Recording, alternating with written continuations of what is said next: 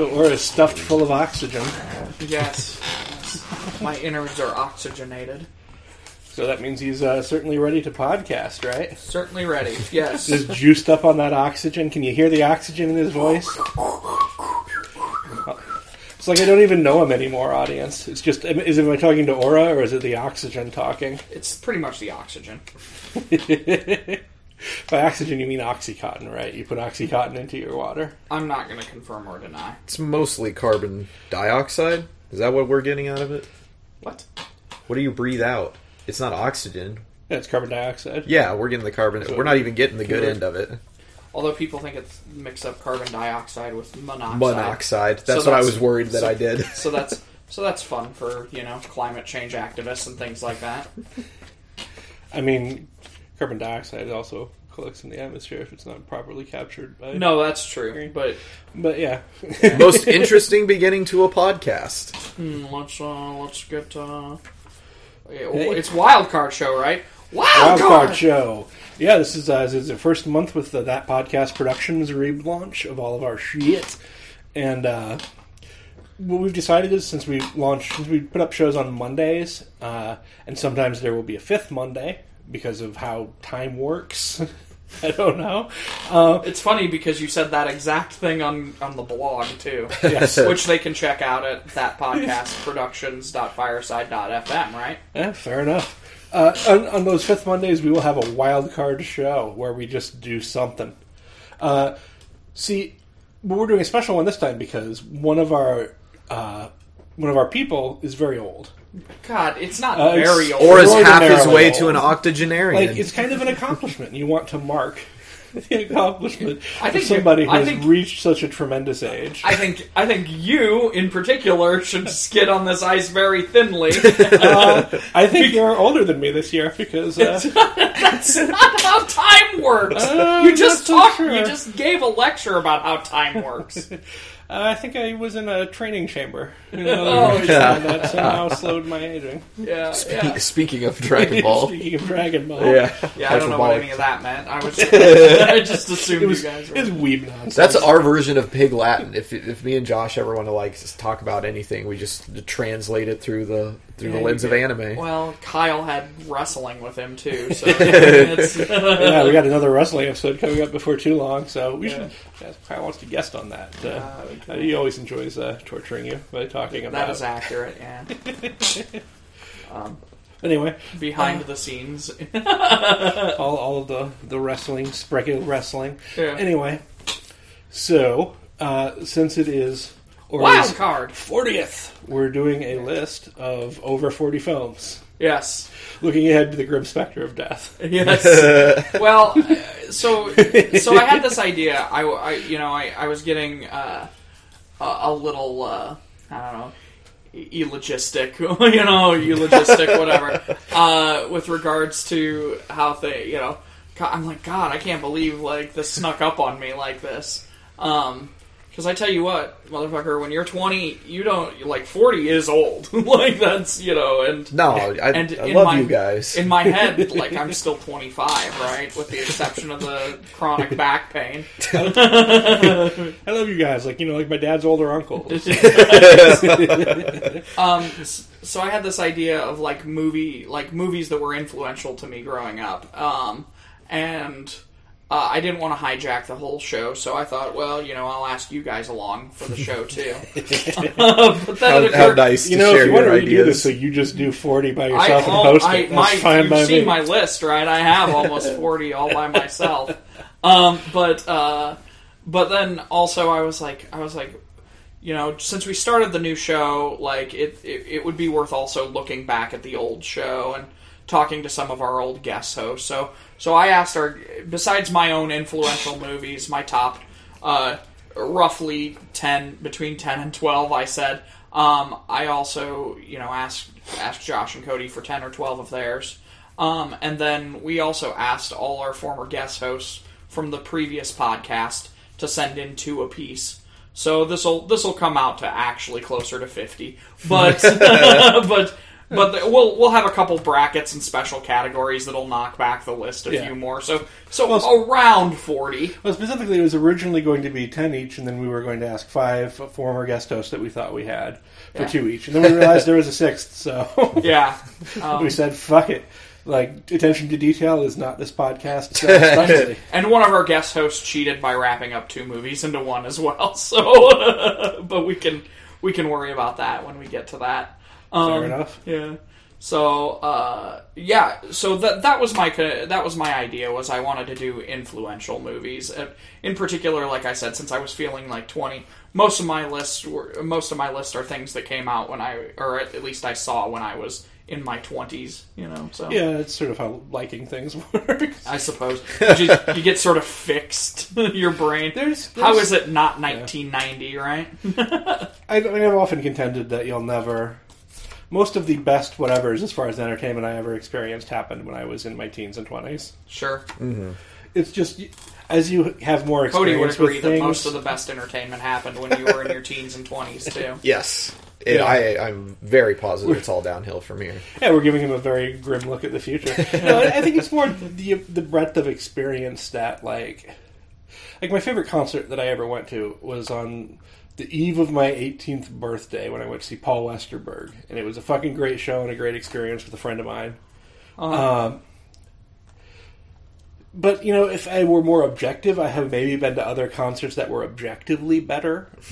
But at the time, I had the experience of an 18-year-old to compare it to. Sure. Mm-hmm. So, it fixes in my mind in a certain way. It's the same with a lot of these films. I'm not necessarily saying that all of these films are what I would contend as greatest films of all time. Yeah. In my directions to the guest host, I also said, not even necessarily favorite movies. Mm-hmm. Yeah. In fact, I have one film on my list I haven't even seen, but it was influential for reasons I'll get to. Yeah. There are various reasons why we can look at these movies and have this idea of what they meant to us. Yeah. Which, like I said, not necessarily favorites. They could be favorites.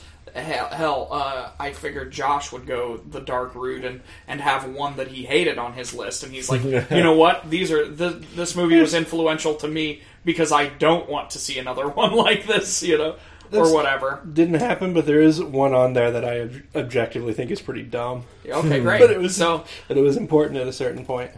Yeah. So the directions on this were kind of were specific but vague at the same time. That's the perfect subtitle for our show in general. Yeah. The specific and vague. Yeah, simultaneous.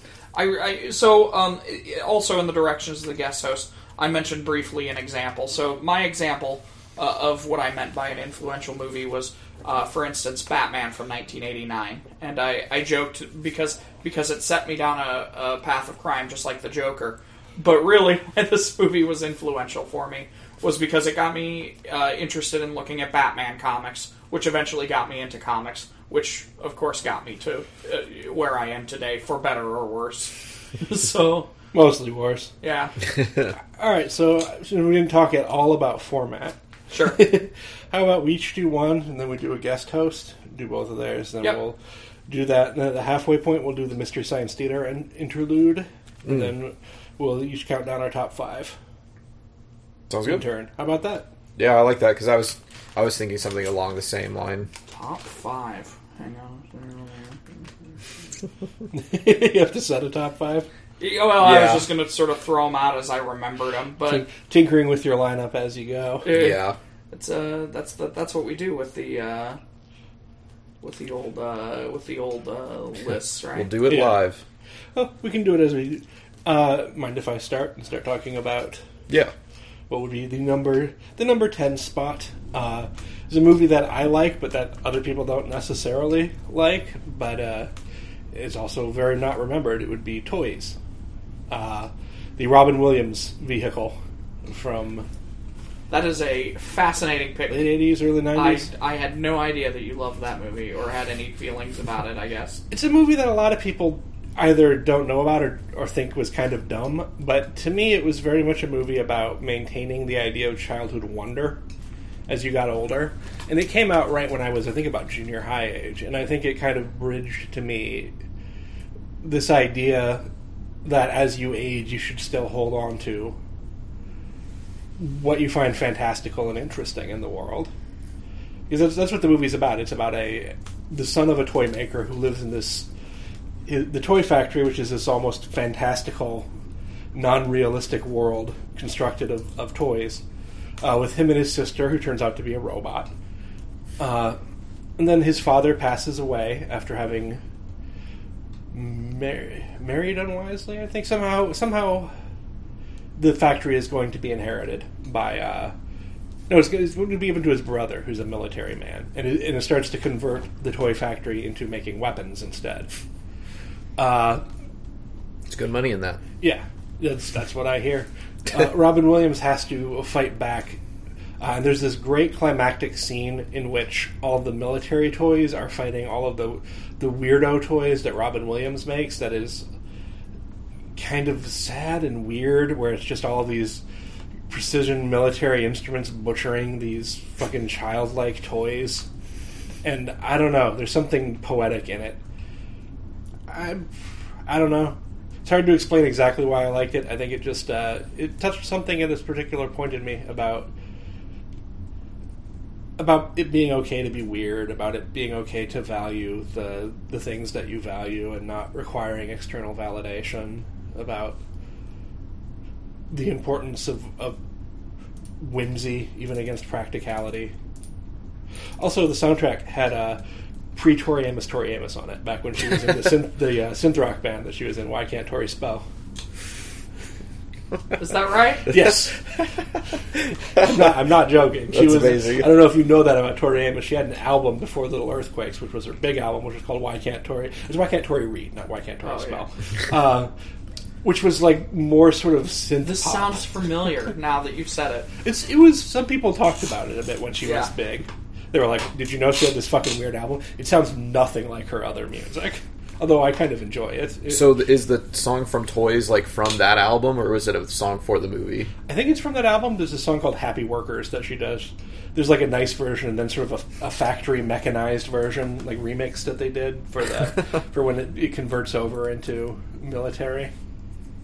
It's a fun song. I enjoyed it. A lot of people find her early work laughable, but I thought it was really great. Yeah. Robin Williams himself was kind of an influential actor on us. I mean, when he died, like that was kind of a blow to a lot of people of our generation, I think. I'll tell you what, about the only celebrity that affected me as much as Robin Williams' death was maybe David Bowie. Sure. Mm-hmm. Like, I don't know. I never... considering how cheesy I find some of his work and how much I how much I don't watch a lot of Robin Williams now, like, there was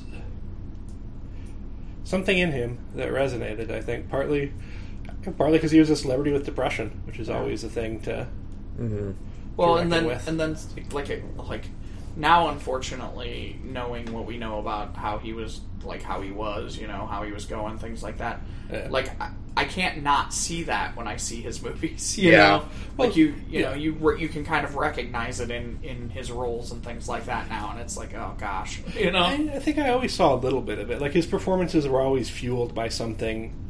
Like there's the stereotype about comics. The comics are all desperate and depressed, and that's what makes you try to be funny. And without getting too deep into it and to how I live my life, I feel like that was certainly a thing that you always sort of saw in Robin Williams. Mm-hmm. Like there was.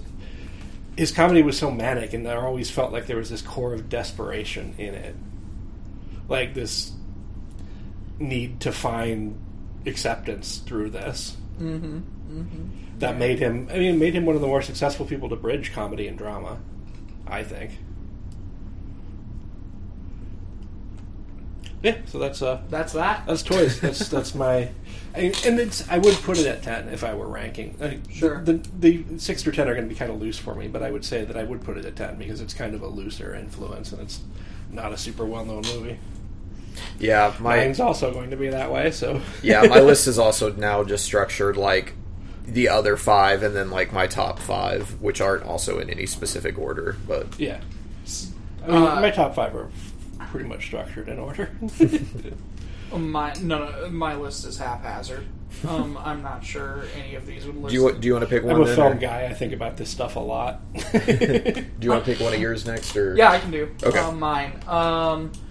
I would say Age Before Beauty. Well, maybe my thanks, asshole. Maybe lower on my list, but still influential. Transformers the movie. Yeah, I saw that. That's awesome. Yeah. Hell I yeah. assume the animated. You've got the touch. Yes, exactly. Now we have to edit that out. Thanks, Not Cody. that- God Not damn the it! I Michael did it Bay, again. Not the Michael Bay pervert movies. No, not the Michael Bay Seven Deadly Sins. Like put to Like put the to, robot sex movie. That would be the first one. Yeah. No, this is obviously Orson Welles and Weird Al and like the whole gang and that. Who was it the other day that I was talking to about that I had to explain that Weird Al was in the fucking Transformers movie? It wasn't me, because let me tell you, friend. Like, Talking to someone the other day, and I was like, it's like that Weird Al song in the Transformers movie. And they were like, Weird Al was in the fucking Transformers movie? And I'm like, yeah, in the animated movie as the junk guy. And if we're talking about influential stuff, like not only musically, but Weird Al still like is in like almost every modern cartoon as well. Like had a big arc in Adventure Time. He's like on multiple Cartoon Network and like Nickelodeon shows right now, like actively. so, well, the thing about the Transformers, the cartoon, and okay, I guess we didn't mention at the beginning that this is going to probably be spoilerific. Oh, yeah. I guess we should put that in spoilers and swears. Yeah. I already spoiled one movie. Yeah, well, yes and no. I definitely am going to spoil Transformers the movie for you right now, though, if you haven't seen it. So, people of a particular age watched Transformers during the 80s, and when Transformers the movie came out, they would have been of another particular age, for which, when the main character of the movie dies, it was a bit traumatic. Like, the Goldbergs actually had an episode about this that reminded me of it recently. I was like, holy crap, that did hit me in that way. Like, I completely forgot. But when Optimus Prime dies, like, there was some assumption that he was going to come back. Like... And eventually he did, because Yeah. it's still a children's cartoon. Yeah. But not in the movie. Yeah, no, that movie ends with him dead, and that's that, It's a weirdly mercenary process that created that, because, I don't know if you know this, the original plan was for... Because the reason for the movie was to bring in the second wave of Transformers characters. Yeah, so they could sell more toys, yeah. And they wanted to get rid of the first one. So the original plan for the movie, according to an interview that I read with some of the creators, was to have all of the first wave Transformers die in what they would describe as a Charge of the Light Brigade. They would all just sort of rush the Decepticons, crap. and all of the old toys would fucking murder each other. I need to see the original cut of Transformers the movie bad. They killed off Optimus Prime. The audience can't see it right now, but my jaw about hit the floor there. I can't imagine what that would have traumatized a generation of kids. I mean, they also kill Ironhide in it, if I recall. Yeah. So it has a death toll, but the original plan was to just fucking wipe the slate clean of old but I mean, and it's interesting, and I don't think it was ever animated. I think that it was a script phase that they were going through. Yeah, there's no way.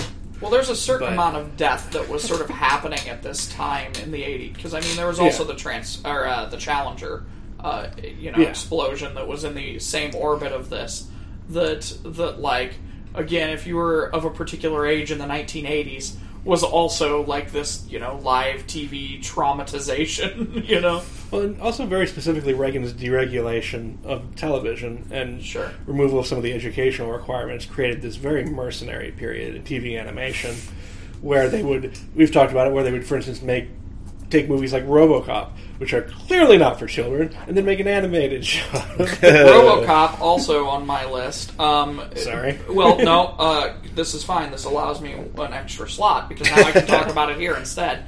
And I've said this on the show before, so I mean, I'm just reiterating this a little bit. Yeah, the Dungeons and Dragons movie one, we mostly talk about RoboCop. Right. That's a lost episode. Maybe it'll come back sometime. Well, when they blow off Murphy's arm, I had nightmares about that for months. Still to this day, occasionally, lost limb things kind of cause this, moment in me where I'm like, ugh. because of having seen RoboCop the film a little too early because it had toys and a cartoon and things like that. Yeah, so your parents assume. Like, my parents yeah. were a lot more critical about that stuff and did not let me watch RoboCop or anything R-rated. Yeah, so... And were mad at my babysitters for letting me watch Revenge of the Nerds, which, in retrospect, they should have been. That movie teaches terrible lessons. Well, I mean, of that era, you had, like, also Thundercats and Silverhawks, which were effectively the same cartoon and things like that were also, you know, I mean, G.I. Joe, all of these things quasi-violent, sort of like, oh yeah, you know, like militaristic and things like that, you know. Yeah, it was all this children's stuff at that time was premised on the idea of violent conflict. But what's interesting about the movie is Transformers movie is that it delivered it, because in G.I. Joe it would usually be like Lasers both sides would shoot off. lasers at each other and blow up all the vehicles, and then one of them would run away. Yeah. Typically Cobra. Cobra. But yeah, and except when there were battle android troopers, they could blow up. I definitely fell for the Transformers the movie trick, though, because Hot Rod was my favorite Transformer, like, after that movie came out for years and years. Still to this day, I'll have arguments with people online about how awesome Hot Rod is. Do you have a Funko of him or something, I think? I have every iteration of his Transformer still. Okay, that's well, awesome. Yeah, like, I have, like, 4 of these. Well, I guess it's not every iteration, because I don't have the weird Japanese, like, repaints and things like that, but I With do the have tentacles. no. Well, they did dark versions of all the old Transformers, oh, shit, that's and crazy. so there's a dark Hot Rod that's like sleek and black, and it just looks neat, but it's also like $300, right. and I'm like, how much do I love this character from my childhood? Not enough to knuckle down $300 just for the repaint, but I mean. There's one of, like, basically all of the main cast. Like something sleek and black. No, I'm not going to make too big a deal of it because we need to get a move on. Yeah, no. I did love Transformers, the movie. Let's see. So at the bottom of my list, I have The Meaning of Life. Monty Python's The Meaning of Life.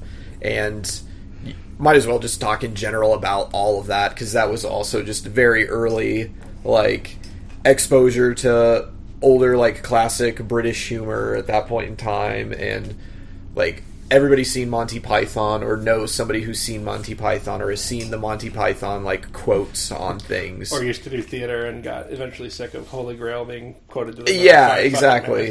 So, like, Holy Grail is great, but for me, Meaning of Life was different because it was something that I was already interested in, like, in the full, like, life cycle, like, beginning to end.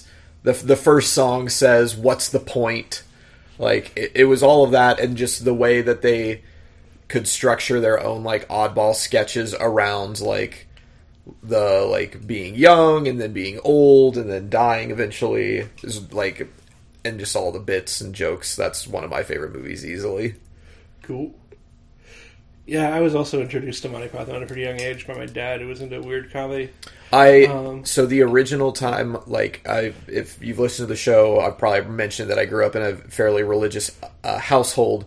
So I had seen Monty Python and the Holy Grail so many times, was not allowed to watch Life of Brian or the other movies because of the amount of nudity and, like, language that they contain compared to Holy Grail. But it was not until I was in high school that I ever saw the Castle Anthrax scene, because my parents would always skip it, and I never, like, caught on. And suddenly, I remember watching it with a group of friends and being like, what the hell? What is this? Like, where did this come from? And, of course, now it's just one of my, like, also favorite scenes of that movie, for the spanking and then the oral sex. What was the one we thought we were going to watch at that party once, and we put on the DVD and the DVD? Holy Grail, and it was on there. It had a weird thing in it where it would play a different movie for a while first, which was kind of annoying. It played, like, but it wasn't like 2 minutes of it. It was like we were like 10 minutes into this thing before we were like, what the fuck is this? Like, yeah, is that the one where it's the old people? That's possibly? Like, yeah, that's Meaning of Life. Because it's like a 15... Oh, no. It was definitely Holy Grail. It was, like, it was like a fake fucking exploitation movie or something that it had on there to mess with people. Huh. Yeah. It's cool. Because it was like a don't play the movie option. Or something. It was something that probably sounded very funny to a DVD maker and was a little annoying. I remember the Holy Grail has days. the for the hard of hearing option, and then it's just somebody shouting the menu options at through the screen. Oh, that's funny too. Yeah, There was- play movie. There was an era in DVD making when they would do, I think the first Harry Potter DVD had this, where you had to solve a puzzle to make the movie play. Which, who the fuck thought that was a good idea? Just want to watch a goddamn movie. Some of those things kept me entertained because I remember other Yeah. weird ones where it was like that. There would be hidden button things you just had to know. You had to go over to the left when you were on scene selection. Was it Memento? Had the backwards play option where where you could see the movie in its actual order. Or One of the Aqua Teen Hunger Force DVDs had if you hit play all, it would play all play of them them- simultaneously, in different little screens. And I was like, yeah, that's funny, but I do want to play all the episodes. Can I do that? What's my option for that? It was real funny the first time when I figured it out, but now... Alright. I would see that and I would think there was an error on my disc. I wouldn't even necessarily get the joke right away. I'd be like, no, what's happening? How do I... And from working at a video store, that's the kind of shit that gets people to return stuff saying that it's defective. Yeah. And you're like, no, it was their idea of a joke. Some Andy Kaufman shit right there. That era in DVD programming did not last long. Sure.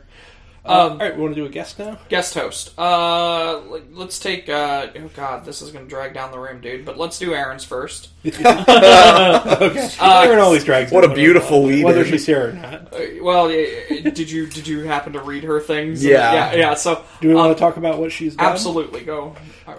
She was on our Godzilla episode, which is the first one that we posted for this new stuff. So you'll have heard Aaron's voice, and she will be on the upcoming Angel episode.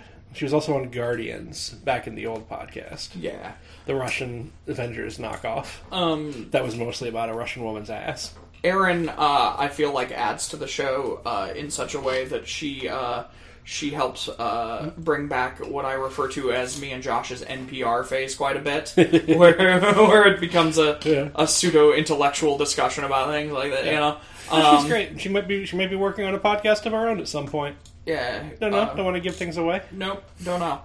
But if you enjoy Aaron's sultry voice, it will be available to you probably soon in more frequent doses. Yeah, her next guest will be in, I think, 3 weeks. Yeah. For the aforementioned Angel. A cross between an interesting social drama film and a terrible tit flick. Yeah. Oh, God. You already forgot, huh? Well, yeah, I was just thinking about the breasts in that movie and how uncomfortable great. that is. You keep thinking about that. And the egg. Oh, God. Stop giving away all the... All I said was egg. It's just like All Angel. I We're said was egg. teasing it out. It's building anticipation. Anticipation. Yeah, God. Okay, so Aaron's first movie, she listed What Dreams May Come. She said it really highlighted the beauty of death and the pain of suicide and the self for others. Really demonstrated grief to me in a way that when I was young enough to find it very complicated. So I think this falls in line with some of the things we talked about with toys already a little bit. But, It's another Robin Williams movie, and Sure. I haven't seen it. I've heard it's really good. Yeah. It's all the stills from it look beautiful. It's a very beautifully shot film. Yeah, I tell. have only seen the poster, and the poster looks very enticing. Have you seen it, Cody? Which one? What Dreams May Come? No, we were talking about Robin Williams earlier, and I know exactly what it is and what it's about, but I've never seen it. We were talking about Bicentennial Man at work the other day, and I was just thinking along the lines of even before people joke about the bearded, soft-spoken Robin Williams movies, there's still a couple of those early ones that definitely set him aside as more than just a comedian. But Did you ever see it's a divergence? Did you guys ever see World's Greatest Dad? yes, oh my god! See, Bobcat that's a Goldthwait movie movie with that's him? really hard to watch in retrospect amazing. now.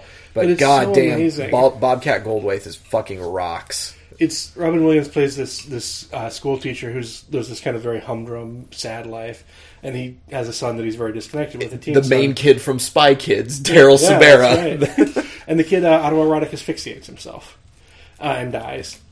But Robin Williams restages it to look like a suicide and like writes suicide notes for him. Ghost and writes his suicide letter, yeah. Everybody is so like heartfelt in their reaction to it, and he has to like go along with this notion that his son was the secret poetic soul. When really he was a fucking bastard. It's the whole beginning of the movie. It's a Bobcat Goldthwait film, and if you haven't watched Bobcat Goldthwait's films, he's a fucking genius filmmaker. No, I do. As funny as he is in the comic, he is a great filmmaker. Anyway, sorry. That's crazy. I know. I've never. Yeah. Yeah, that movie's awesome. We can watch Always that want to sometime. plug that one. Aaron's second film was The Cat Returns. A young girl does a kind thing, can't establish strong boundaries because she doesn't know who she is as a person, and almost becomes a cat, and then remembers she's a person and has to escape a crazy cat king voiced by Tim Curry by climbing a cat tower of Babylon.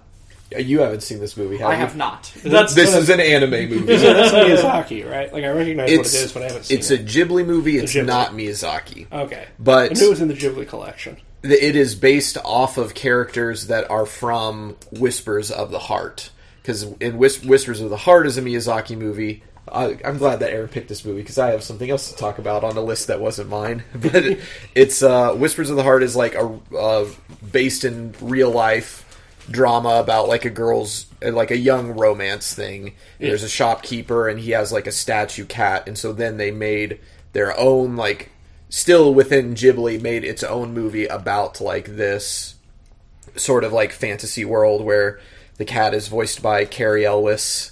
And the main girl is Anne Hathaway.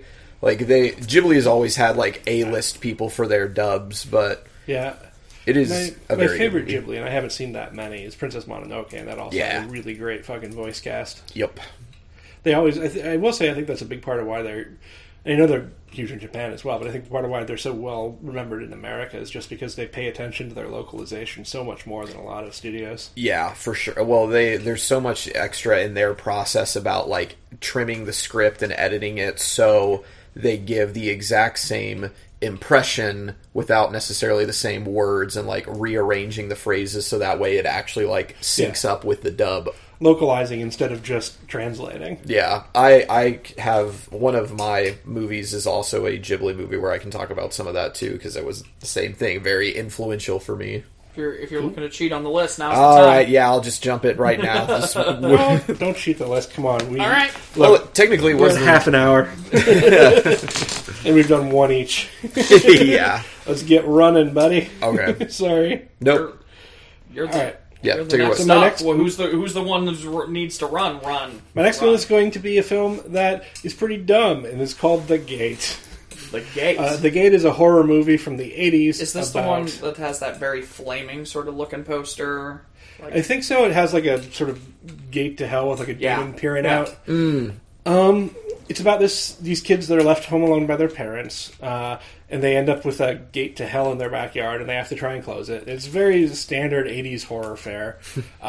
It's a pretty stupid fucking movie, actually. But the thing is, when I was a kid, I watched it when I was at the babysitter's. It was late at night, and my parents had dropped me off there, and there's this scene in it where, because their parents are out, they hear, like, possessions have just started, all the evil stuff has just started happening, and they hear, like, a ringing at the door, and they go to answer, and it's their parents. And they're like, oh, you're home, and then the parents' faces started melting, and they become, like, evil demon creatures. And when I was a kid, I had nightmares about that for fucking years. Just that idea of, like, my parents can just go away and be replaced by fucking demons. Like, I'm at a sitter. What if this happens? What do I do? Because I was young enough to not really get that you couldn't have monsters in the world. Like, you know, objectively you know that when you're a kid, but there seems like a deeper truth where there can be. Mm-hmm. Because you don't understand the world well enough yet. So, I feel the same way about Aliens. Like, again, on old podcasts we've talked about it. Yeah. But, like, for realsies, I thought aliens were going to come down and, like, and do things to my anus for years. and when I was a kid, I was terrified of global warming, but not in a rational way. I just thought I'd wake up and, like, I'd fucking melt The or world some would shit. be on fire. Little did we know we would wake up one I mean, day and the world would be on fire. Not wholly inaccurate, but, like, I didn't understand the gradualism. Yeah. That's the true horror. I didn't understand that it meant that fucking summer would continue fucking straight into August, like way, way past when it fucking should. Yeah. September, Oh, really. God. September, yeah, you're right. It's still fucking turned to fall already. It might have broken. These storms might have broken it a bit. I'm praying to Christ. Yeah, it would be so Hate nice. summer. Anyway, Respectfully, I disagree. fall's the king of seasons.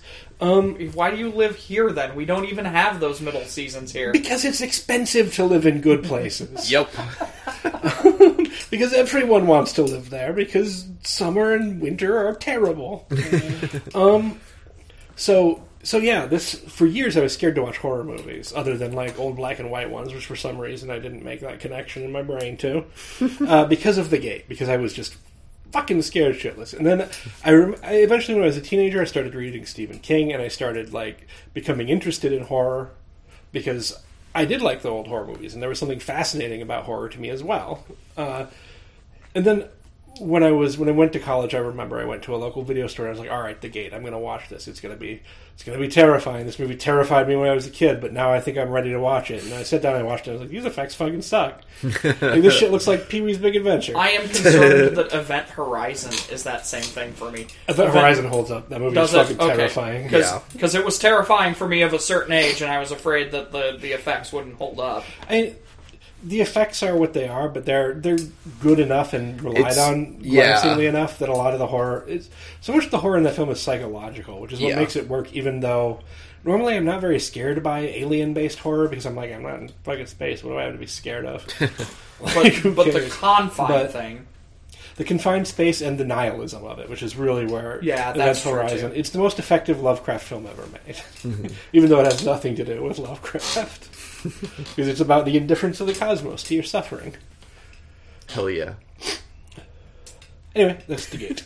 So, I'll go ahead and take my that's my weird one that doesn't. My next most influential movie was Casino. I have never actually seen Casino. I haven't either. It's very long. I'm to understand Sharon Stone's in it, maybe Al Pacino, right? Anyway, Danny DeVito, I think, isn't it? So, all these actors of that era. All the Scorsese people. Like 1990. Maybe it was Pesci and not DeVito. Maybe it's both. Oh, maybe I don't it's even Pesci. know. You're probably right. 1997. The reason this particular movie was influential to me was this was the movie that lost me my job at the movie theater. What happened was a gentleman had a heart attack in the theater while I was working there, and this caused my boss to have to fill out a bunch of paperwork and be mad at the rest of us all day long. And I was pulling the shenanigans that I would always pull, but the difference was he was in a bad mood and just fucking fired me on the spot. So, wow. Yeah. I had somebody die of a heart attack in the movie theater I worked at, although I didn't get fired over it. What was that movie? I was, believe it or not, Waking Ned Devine, which is this weird Irish movie. I was working at this movie theater in San Francisco that showed foreign and independent films. Waking Ned Devine is a movie about this small village in Ireland where somebody in it wins the lottery and then dies. And then the village conspires to pretend he's still alive to cash the money to go to everybody. Huh. And that was a weird movie for somebody to fucking die. Yeah. It was a heavier set gentleman who choked on a hot dog and had a heart attack while he was doing it, and then they held his body out, and it was fucking weird. Wow. Especially when people were, because we couldn't tell people what had happened, because you don't want to be like, yeah, there's someone's dead in there. But people were complaining that we weren't letting him in for the showtime, and we were like, fucking calm down. It's like, when you see the body wheeled out, you're going to feel a little different. Yeah. You assholes. We're having technical difficulty, right? That's probably the closest to one of those. When I worked at the liquor store, there was a homeless person that died behind the liquor store on a shift that He probably died during the shift that I was working, but it was the next shift that found him. So that was an interesting, particularly with that liquor store being what it was, you know. Yeah, no, it was a liquor store that people would die in back of. Yeah. Oh man, I've had some crazy jobs. Come to think of it, but that needs to be. We could definitely do that as another episode too. Like a crazy jobs podcast. Yeah, or just the job stories, because all of us, I'm sure, have thousands. Worked at the magazine shop. But my craziest story would be when I was at the magazine shop. Oprah magazine just started coming out, and everybody, it was like the first issue, and everybody bought a copy of it, even the people that were just there to buy porn. I'm not kidding. It would be like Barely Legal and like Horny Asian Sluts and Oprah. And the thing about people, they thought O was a different type of magazine. Having all of us worked in porny sort of environments, they always throw something on true. top. Oh yeah, and then they're stuffed in the middle of the other magazine. Yeah. Like, so you're interested in Popular Mechanics and also Barely Legal Asians. Yeah, I see. Those are your two interests. Oh man, Cody, what's your next film? All right, next film. I moved it around so I could do an oddball one too. Chicken Run. I love Chicken Run. Chicken Run's an awesome movie. Absolutely holds up. Definitely awakened that early aesthetic appreciation of artistically made films, like all of the stuff that Laika Studio makes, and the Wes Anderson stop motion movies, Fantastic Mr. Fox and Isle of Dogs. Retroactively, got me interested in Wallace and Gromit, which definitely came first of this, but Chicken Run was one for my generation. I'm pretty sure it was also either Chicken Run or Titan A.E. was the very first movie that I ever saw in theaters. Wow, so, Titan A.E. is a former episode that we did. Yeah. Man, it was on my list, and I kept moving it around because I wanted to talk about other movies. That's too bad. We really shat on it for 60 minutes. Oh, it wasn't. We didn't shit on it. We said it could have been a lot better. That was our takeaway. It was the mediocrest of movies we ever saw. That's what it was. So I still remember it to this day because I was definitely under the impression that we were going to the theater to watch Richie Rich. I just very distinctly remember sitting down and being like, yeah, we're going to watch Richie Rich, and it was a completely different movie, and it took about 10 minutes, 15 minutes into the movie where after the world has blown up that I was like, okay, well, it's not Richie Rich, but I guess we'll watch this. I was invested. Even while it was the world was blowing up, you were like, man, this Richie Rich movie started. I 100% thought it was one of those cartoons before the movie things. Okay. I was so this is weird and interesting, and then it was at that point that I was like, this is not the movie I thought we were going to. It's oh well, we're here now. I don't really want to leave. That's funny. But I was just picturing it that you were like, man, this Richie Rich movie does not start like I expected. Well, it was also he's in space now. Well, then it was right after that he's drilling on the side of a ship, and then he gets his arm cut, and there's blood in it, and that was the next thing too, where it was just the bomb went off in my head of oh my god, there's blood in animated movies? That's a good point, yeah. Cool. Well, yeah, Chicken Run. Chicken Run's fucking awesome. Talked way more about Titan A. Yeah, I talked about Titan A, but Chicken Run's great. I've only watched Chicken Run glancingly when I worked at a video store. Oh, it's good? It's so good. It's very funny. Holds up for sure. So our next guest host would be Shane. I guess we can't rightfully call Shane guest host, more like former co-host, right? Yeah. And Shane was with us a year and some change on. I don't know if it was quite a year, but I think it was a few months. Yeah, sure. If do you have any particular Shane episodes that you remember? I was trying to think of one. I feel like Shane's mark on our particular show, on the shows, was that he was kind of our everyman. You know, he was again, we go into these deep explanations, and Shane would be like, "Deflate yourselves, assholes." You know? I definitely remember we were explaining Foucault to him at one point. Yeah. You got into this Marxist craziness on one episode that. Did you have to edit it into a separate episode? No, was he on there was a Holly special one that we edited the the political rant out of. Oh, I don't know okay. if he was on that one. Oh, okay. Was he on the? I think we brought him back for the 8 Crazy Nights. Yeah. So All these podcasts that people can't currently listen to. That yeah, we're talking no, about. they're well, they'll be archived someday. Yeah, we're alluding to the future archives, which you should definitely check out later. But Shane was great, and you guys would have loved him. We're sad he's gone. And my not remembering is just my shitty memory. It's not anything to do with his. He was great. He's missed. But he's the brother of somebody here's roommate. I was about to say he's not dead either. I shouldn't have said it like that. For anybody who's listening to the new episodes, Shane didn't die. I didn't kill this is Shane. the future that they're listening. I don't know. He's dead to us. No, I was just we're going to say, they'll be listening to this. Shane, at least we love a day you. from We now. miss you. You're great. You also wrote me. wrote me a report about your 2 movies, so this is going to take a minute. So settle in, kids. Yeah, that sounds like him. So he was great at over preparing for the shows too. I do remember that. The Warriors was his first movie. The music, the visuals, the tone, the characters, almost too much. I can say about how much I love this movie. And then he proceeds to say way too much. No, I'm kidding, Shane. I think what it really boils down to me was this era in my life that I came across it, which we've discussed a little bit.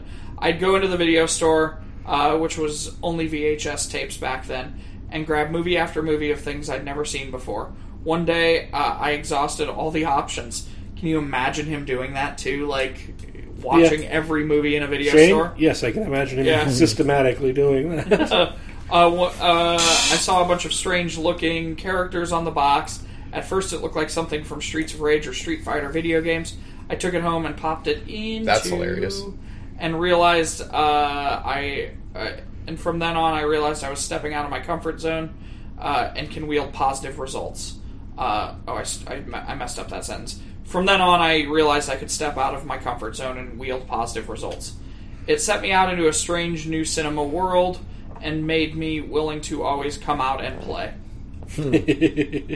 That's good. So, yeah, it's a good film. Yeah, movie rocks. I haven't seen Warriors. You haven't seen Warriors? Really? Yeah, my dad's a diehard Thin Lizzy fan, so sometimes I see the video game at the store. It's a fun movie about a New York that's filled with gangs, and one of them are. It's almost like a sci-fi movie in a weird way. Yeah, one of the gangs, the Warriors, has done something that pisses everyone off. Did we threaten to watch it for the show once and never did? Isn't that what happened with that? Probably. Yeah. I haven't seen it in a while. I'd definitely rewatch it. It's basically the Warriors is the one gang, and something happens at the very beginning that's like a collecting of all of the gangs in New York, that one guy is telling them we outnumber the cops, which is why the Warriors got banned in New York City and Chicago on its release, is because they were worried about gang violence. Yeah. And then somebody shoots the revolutionary leader and blames it on the Warriors, so then every single weird costumed gang in New York is trying to kill them as they have to cross the entire city. Yeah, it's sort of the archetype of the bad neighborhood survival film. Yeah, where it's just about these people sort of crawling through this neighborhood full of people that want to murder them.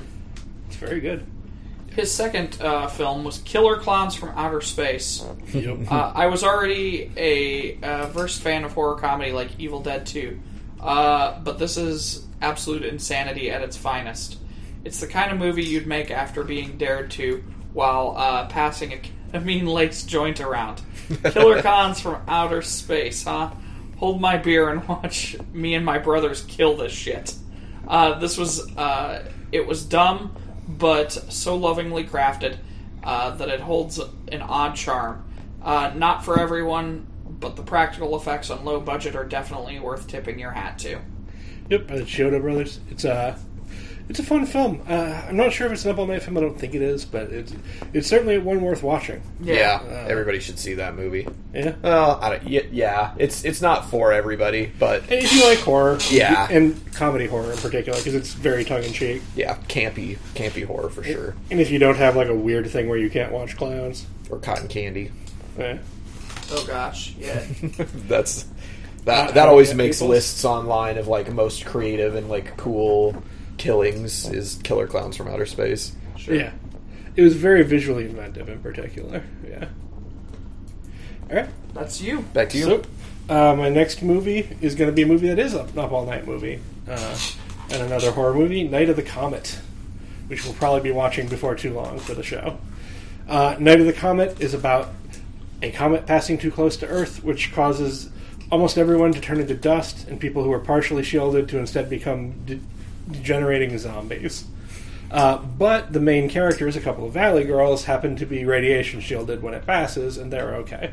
And so they're running through this world full of zombies. I can't tell you how much this sounds like a Josh movie based on just the Yeah. like. I'm like, Oh, yeah. Is there any mechs in it? Because that's the only thing that would make it more Josh. Right? There's a secret underground science institute. There you go. Like, close enough. No you know? robot stuff. It's really good. I'm not going to discuss it at great length because, like I said, we're going to do an episode about it before too long, I'm sure. It was, I'd say it and Monster High were the two Up All Night movies that made the biggest impression on me. The difference being that Night of the Comet is a genuinely fucking good movie. Nice. You know, it's Like it's a great, indisputably, it's a film that's really cool horror that also has this bit of a sense of humor, great effects for a low budget. this is funny that he picks those two movies as his Up All Night influential movies. Yeah. Because they're both like horror, and I haven't Yeah. seen Night of the Comet, but I assume it's practical effectsy and that sort of stuff. Yeah. And Yeah. you're super into horror today. Yeah. My two Up All Night movies that were License to Drive and The Stoned Age, Yeah. which are two like teen coming of age comedies with like Yeah. shitty results. Both of which will inevitably also end up on the Up All Night show because those are the ones that influenced me the most. License to Drive is a double Corey flick too, which is important to people of a certain age. Yeah. A double Corey. Yeah, Pour one out for Haim. Haim and Feldman. Yeah. No, Probably. but Haim is past. Feldman's still here to Yeah. have embarrassing talk show appearances and concert tours. God. He went religious for a bit too, right? Or am I misremembering? I'm not sure. He's big into. He's one of those like I was abused as a child. Well, yeah, Oh, I was. that's what I was He was thinking. like way ahead of the whole, Yeah. all the like Weinstein stuff, and had been like talking about that for like years, and no one believed him. Yeah. Yeah, so that's- way to drag the room down So on our it's- fun teen comedy talk. It's what he's known for now. Yeah, I know. That's That and his regrettable music career, which is God, music videos are a thing to watch. But it is funny that those different genres influenced us the way they did, and it kind of goes back to USA Up All Night, which we have a whole show talking about how much we love that particular ridiculous thing. And then Cody's list is mostly erotic thrillers. Yeah. Why aren't they called boob thrillers? There is. I'm looking right now. 1, 2, 3, 4, 5 movies on my list that are not animated. And that spread all the way throughout it. So my next movie, I would. Gosh, this one's hard. I'm gonna go with Twister. Ooh. Twister was the final movie that I saw at a movie theater in Omaha called Indian Hills, and it's unfortunate that Josh is walking away during this because. Okay. Indian Hills was a movie theater. It was the last Cinescope theater in the country, perhaps in the world. Cinescope was this widescreen and wrapped around the audience a little bit, kind of. Yeah, and Pre-IMAX stuff kind of thing. And I'll tell you, if you were sitting at a particular point, which I was, in this theater, like during a movie like Twister, when action is happening kind of on both sides of the screen and not just kind of in the middle, you would sit there and you could like literally watch the tornado like go across the screen, and you would have to physically turn your head to see it on the other side here. In a sense, that particular movie had a lot the movie itself is less, the plot is less important because it's just a bunch of storm chasers chase down a tornado. A big twister. Yeah, and it's kind of like a horror. Like it has some horror like genre twinge to it, but it's really an action movie. But the Cinescope thing was really important because you would watch the tornado as it kind of went across the screen, and the scene that I remember vividly in my head is the "We've got cows" scene. Because I remember sitting in the theater when the cow is going across the screen going, oh my god. And the thing about this theater was when it shut down, since it was the last Cinescope theater in the country that was still operating, they wanted to keep it open. But one of the hospitals nearby needed a parking lot. And so they paved paradise and put up a fucking parking lot. Like literally, Indian that Hills was song. the best Every time movie theater in fucking Omaha. Every time I hear that song, I literally think of the Indian Hills theater. Because they fought for years. They fought 2 years a losing battle against this hospital that needed. And to be fair, the hospital did need the parking lot, but it just sucked because this theater was super important to history. Josh, maybe I don't know if you were particularly involved or cared about things at that time. I didn't know anything about preservation at the time. All I knew is that Indian Hills was a cool ass theater because it would show mainstream films and sort of indie and Indiewood stuff. Sure, because it was like a 4 or 6. It had the big CinemaScope screen, and then it had several smaller theaters that they would use for other things. I also saw Phantom Menace on that screen. Oh, that's a cool movie to see like that. It would have been. It was an unfortunate movie to have seen on that screen, but it was the scene. The things were cool. The one cool the thing about itself. Phantom Menace. Yeah. The influential part about all this though was this was the first time I got actively involved in sort of anything involving protesting or being involved in local politics-y sort of stuff. Yeah. Because even though I didn't have the sort of historical background a lot of people in the movement did, I did have this moment of holy crap, there is a cow on one side of me and then on the other in this one stupid Twister film, which just to this day I get chills describing it. I went to a Star Trek movie marathon there that I quit after con. I went to... It's not really a marathon so much as a double feature at that point, then, I suppose, but go on. One of the times I saw Blade Runner was there, and I was so fucking stoned. I was blazed to where I didn't know what the hell was going on. I've still never watched... I don't think I've ever watched... I've tried watching Blade Runner sober once, I think, and it made just as little sense to me. Something about that movie doesn't work for my brain. I remember once I went to a double feature of Shallow Grave and I shot Andy Warhol, and then my friend Megan wrote, I shot Andy Warhol in lipstick on the trunk of my car. And drove it around like that until rain washed it off. So many fucking times growing up in Omaha that were Indian Hills. Yeah, it was a great theater and a great loss when they finally did have to plow it over. And it's a taste of injustice that it fucking died. Yeah, they had rumors that they were going to try to put it back up somewhere. As far as I know, the screen itself is either lost or still sitting in a storage unit somewhere 20 years later. It even looked cool. It had this weird slat design to its exterior that didn't look like anything else. I mean, Cinescope was a big deal when it came out too, because it Once Upon a what was the name of it? It wasn't Once Upon a Time in the Old West. Why am I keep running that? But there's the first Cinescope movie was a Western, and it's just you could tell they were experimenting with it.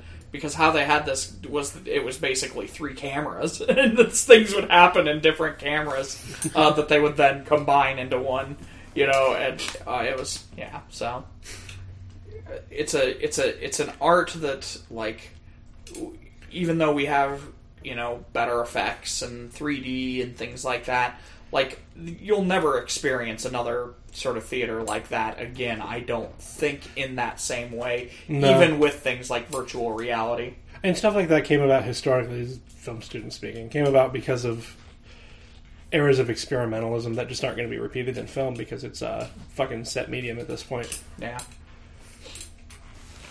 Cody. Me, My next one was Howl's Moving Castle, which we talked a little bit about earlier, so I'll be brief with mine. But just like when the American localization for that one came out, I was already very deep into my appreciation of animation and like what the medium could do, and then seeing that movie like as like beautiful and stunning and gorgeous as it is, and the way that it is localized. Like when I watched it, I didn't even think of it as like a foreign film. It was just a like pure fantasy thing. And I went on to like read the book after that it's based off of, and I ended up reading several other books by that author, Diana Wynne Jones, because she is amazing and easily one of like the funniest like science fiction, fantasy, satire like writers. Yeah, definitely recommend checking out her books. But Howl's Moving Castle is sick. And it had that international Ghibli quality that we talked about a bit already. Yeah. That even in stuff like Spirited Away, where it's very culturally specific, it still feels accessible to a wide audience. And it's a thing that you've never like. The plot might be able to be boiled down and like simplified, but it's still like it's not like anything you've ever seen before. Like the way that the journey of that one goes, for sure. Yeah. Guest host, or again, just the way they turned these in. Co-host is again next. Yeah. I think we should do Nick.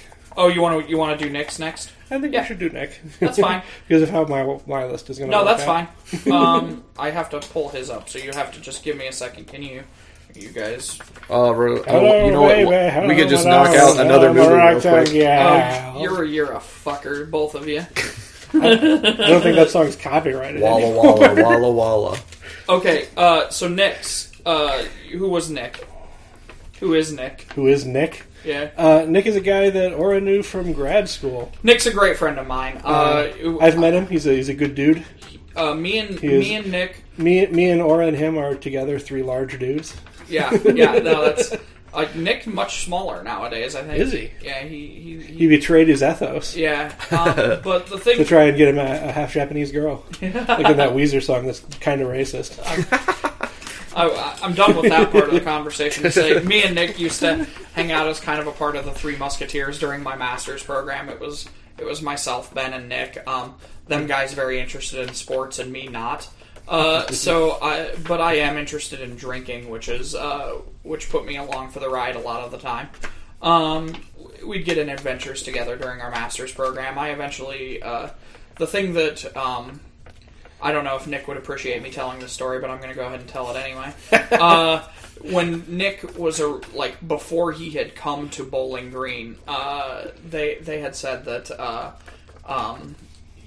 they had told me over and over again that there was a guy coming in the new cohort that I'm just going to get along famously with, and we're going to be best friends and whatever. Which is a great way to get around to dislike somebody. That exactly. And Nick said the same thing. He had my reputation preceded me, and then me and him just met each other, and it was.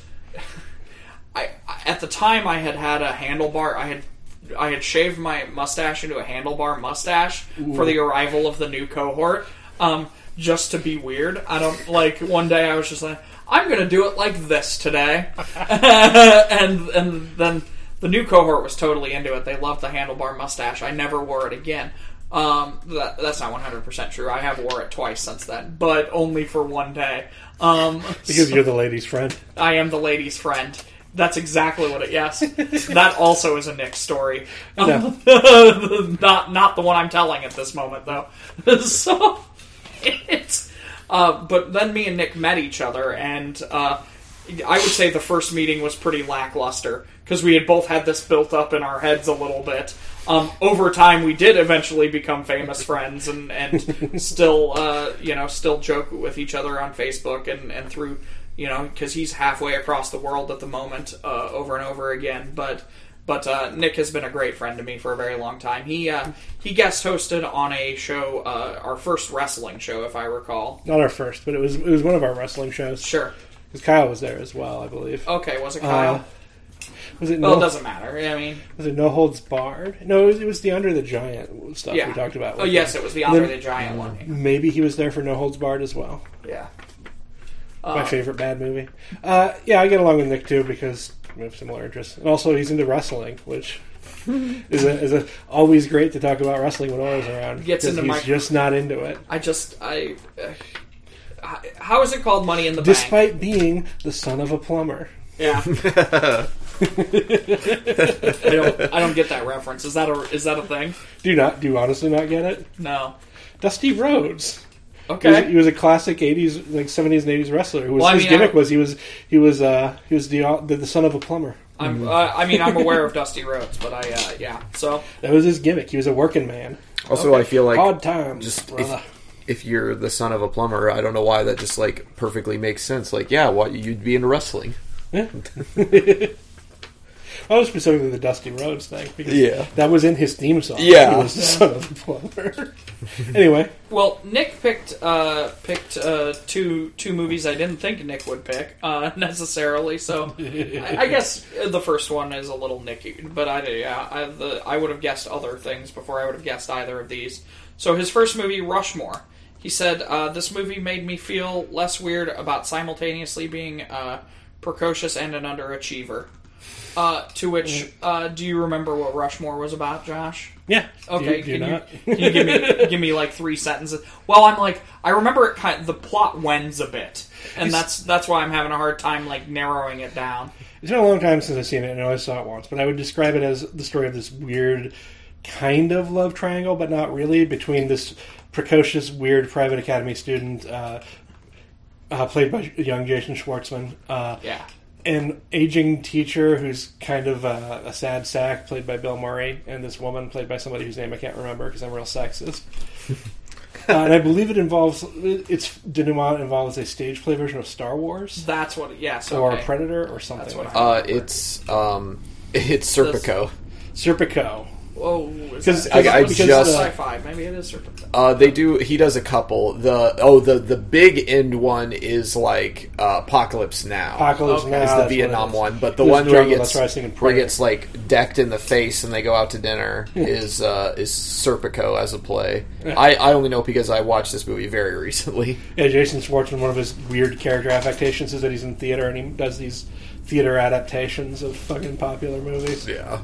It's a very Wes Anderson-y movie. Yeah, which is what it is. It was a Wes Anderson movie, most sort of famously. So I prefer Bottle Rockets, which was his best film. But wow, whoa, hipster bullshit coming out right now. Controversial opinions. Hot takes. Yeah. It's a little less mannered than some of his. Like the mannered stuff kind of gets on me a little. Really? Yeah. That's what I like about Bottle Rocket is it's a bit Royal more loose. Tenenbaums was also not your type of movie. Oh, I love the movies. I just I prefer. You prefer that? With Bottle Rockets, it was the same sort of themes, but it was like looser and had more fun. Interesting. And I liked that. The staginess is interesting looking, but it makes his films feel a bit sterile to me sometimes. Sure. His second movie was The Adventures of Baron Munchausen. Yeah, it's the shot. Which apparently Nick or Josh feels strongly about. But let me go ahead and give Nick's. This made me more deeply consider the nature of fantasy and fiction and its power in the real quote unquote world. So I've never seen this movie. You've never seen Adventures of Baron Munchausen? Yeah. It's based on a folktale. Okay. Or at least a book or something. I'm not sure as to the authenticity of its origin. About this this guy who claims to be this incredible baron and is probably full of shit, but he has all these elaborate sort of folktale stories about himself. Mm-hmm. Was this a cartoon, or did it have like cartoony elements or something? Well, it's a Terry Gilliam movie, so maybe that's what I'm remembering. It's almost like anthology, kind of in a weird way. Maybe I have like this seen kid this, traveling, but it was just Baron. so long ago. Because as you said that plot sounded familiar. Like Robin Williams is in it as like the man in the moon, I believe. Like they go to the moon at one point, and they meet like Greek gods, and featuring Uma Thurman as Venus, and you can see her boob very briefly. So you're under the impression this is a shot at you, huh? It is. Like, I actually like some Terry Gilliam films. But the thing about Nick and I is that we had a big argument on Facebook at one point over the contention of talking about Watchmen and whether Zack Snyder is a better filmmaker than Terry Gilliam. I want to reframe this just a little bit. When Josh says big argument, you guys were in the 50s of responses here. This wasn't something like that. Yeah, it was very long. Yeah, you and him did not go short on this particular. And there wasn't any venom to it. Really. No, absolutely It was not. just two people who were into culture, like sort of going back and forth and doing exercise. And I don't even know that I necessarily. The ultimate point that I wanted to make as to why Nick was wrong is that Terry Gilliam has a problem with finishing things. Like, a lot of his projects peter out, and even the projects that he makes sometimes kind of fizzle at certain points. And that's my problem with him as a filmmaker. Sure. And Zack Snyder at least completes films. And I think there's a point to be made about that. Don Quixote is definitely lending to your argument. Yeah, no, definitely. I mean, one of those two filmmakers has a documentary about how he didn't make a film. Yeah. and it's but it's interesting. Well, but I mean, now you've got Snyder not having made Justice League 2, yeah. you know, and yeah, but he didn't make a documentary about it. He made Justice League. He just, in the editing process, his fucking kid died. I think that's maybe you get a pass. I wasn't talking about Justice League. I didn't know that. Yeah. No, that's why it was edited by Joss Whedon. Was he had a death in his family? I think it was his kid, and wow, he couldn't complete, so they brought in Joss Whedon. All I knew was the Superman mustache thing. Yeah, and the thing is, I probably would agree with Terry Gilliam more as a person, because I think Zack Snyder is kind of an idiot conservative. and by idiot conservative, I don't just mean that he has conservative beliefs that I disagree with. I think he's kind of an idiot. But I think he's kind of an idiot savant about film. Well, you can see some of that politic come out in some of his films, particularly his superhero films. Yeah. I think he has... This brings me to my number 7 pick. Your sidekick here has decided to go a little... Biscuit's perching on my chair. Yeah. Oh, you hunt that biscuit.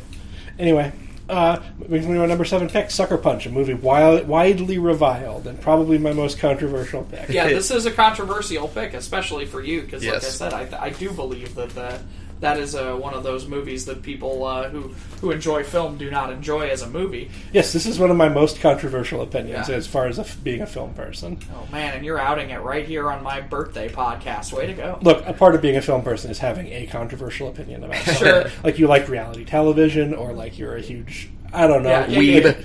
You like the really lesser Woody Allen films, or you're I mean, you know what? At least I'm not a fucking Roman Polanski apologist. I get real fucking sick of those in film circles. Sure. Yeah, he should be in jail. That's the fact of it. Yep. Anyway, Sucker Punch. I remember when I saw the trailers to Sucker Punch, I think I told you about it. I was like, I just saw the trailer to this movie. It looks like shit that nerds like the movie. It's going to be terrible. You want to watch it with me? Yep. And you were like, yeah. And then we watched it. And it was... The advertising campaign for that movie was one of the worst of any movie ever because it gave no impression of what the movie's about. Yeah. It's really about this sort of nested narrative about... And I don't even know that Zack Snyder would put it this way. Because, like I said, I think he's not necessarily super bright. I just think he happens to have a sense of film that's very innate. That he's sort of a savant to some things. Because it's really about how people watch these summary movies. Because it starts with this horrible story about, like, an abusive family and this girl being framed for it, and she's about to be lobotomized for it, and then it very much directly steps out and it's like, no, but people don't want to watch this, so we're reframing it. But we're reframing it as this brothel narrative, which has a glitzy surface, but is actually gross when you think about it. And then from there, it steps out further to be like, no, we can't even deal with what people have to do in this, so we're going to reframe it as these, like, epic conflicts with steampunk Nazis, rather than deal with the fucking world as is. And there's so much moving in and out of layers in it, and about... I will say, like, a lot of people criticize it for its views on women, and I'm not going to defend it on that. What I'm going to point at is an article that I read on this website called Overthinking It once, which I really liked, called The Outdated Feminism of Joss Whedon, where it pointed out that basically Joss Whedon reflects sort of second-wave feminism in his work, because it's about, women are powerful in it, but it still objectifies them through the image. It doesn't deal with the way that the formal contributes to patriarchal objectification, if I can be highfalutin for a minute. Highfalutin! So it kind of wants to have its cake and eat it, too, and that definitely is happening in Sucker Punch. Like, it wants to sort of criticize the fact that you want to watch essentially these attractive young women put in danger, but it does it while still letting you look at them. Suits effectively too, yeah. Yeah, but it's still very male gazy. It's still giving you the look at them. Mm-hmm. Yeah.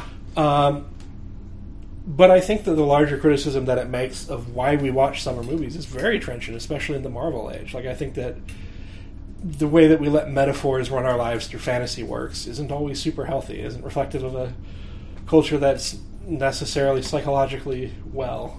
Mm-hmm. And I think that Sucker Punch gets into why that is more than other movies, if you let it. Yeah.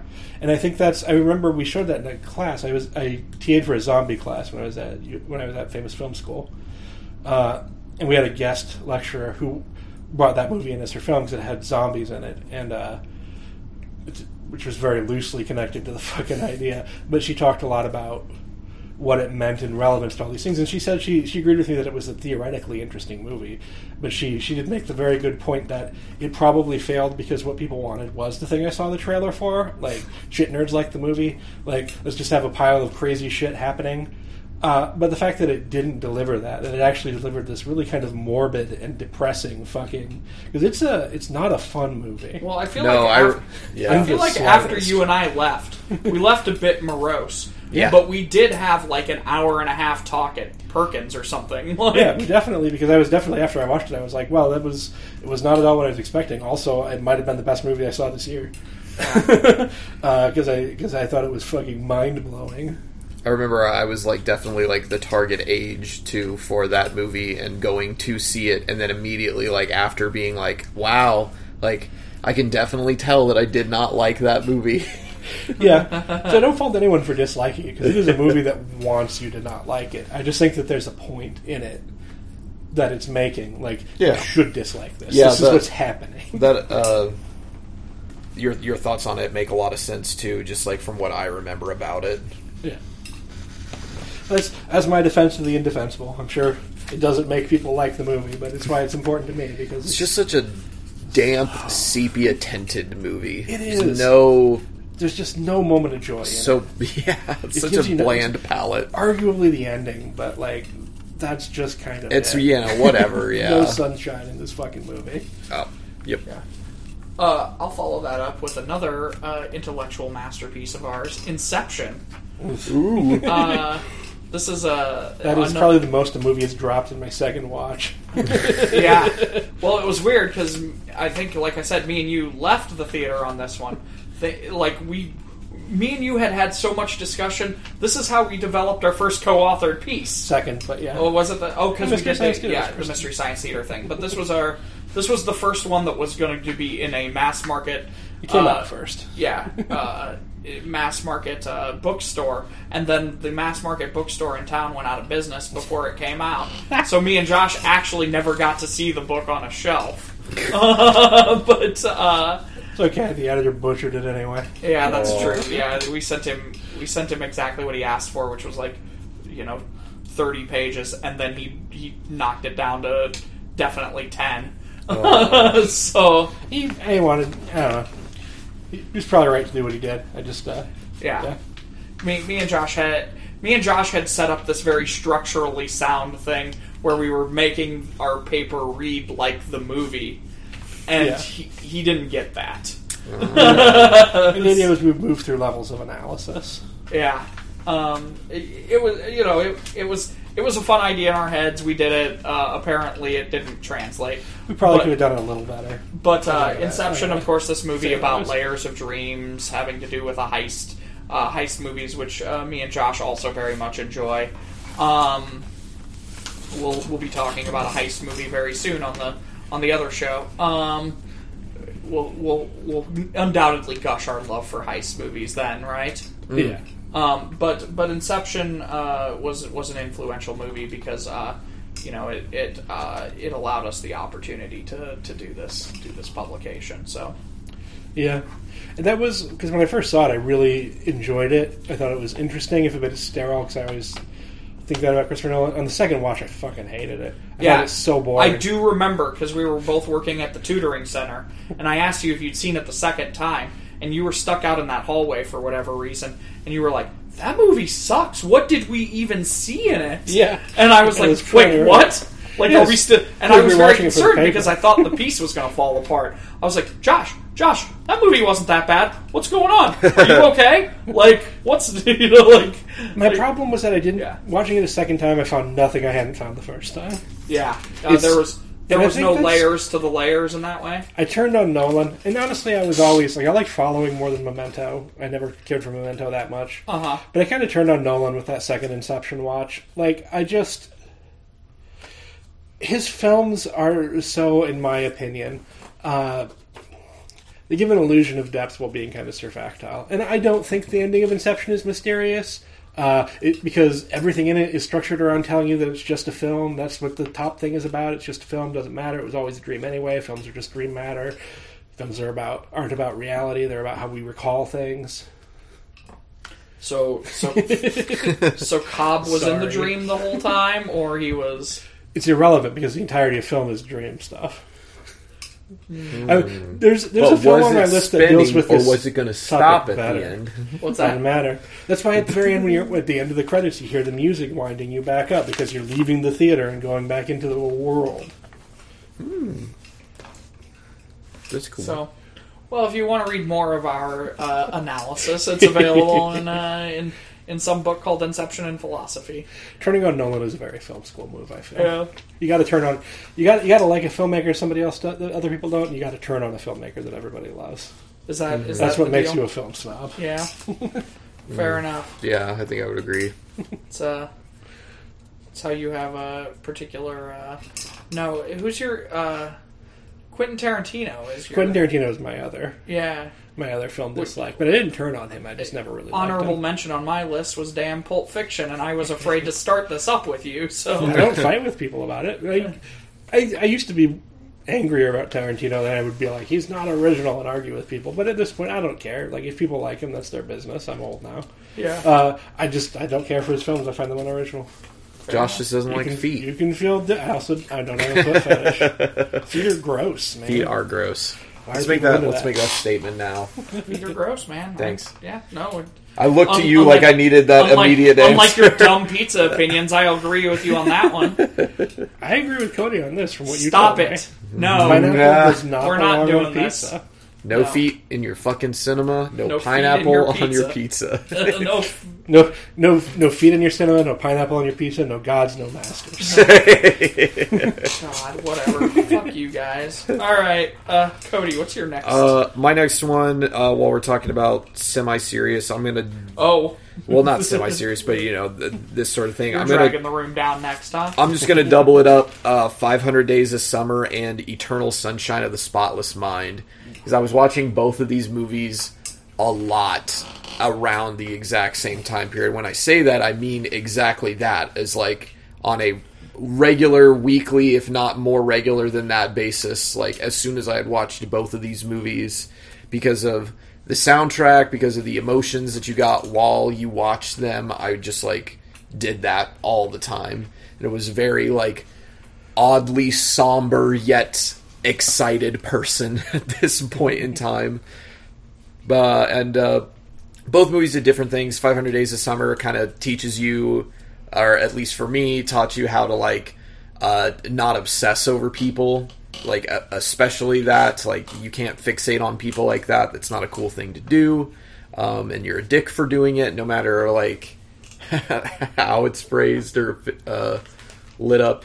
Then Eternal Sunshine is kind of the same thing of like, you know, good things happen and the bad things happen. Like, you need to be able to appreciate both of those things. Things have meaning through their ending, but at the same time, you can't.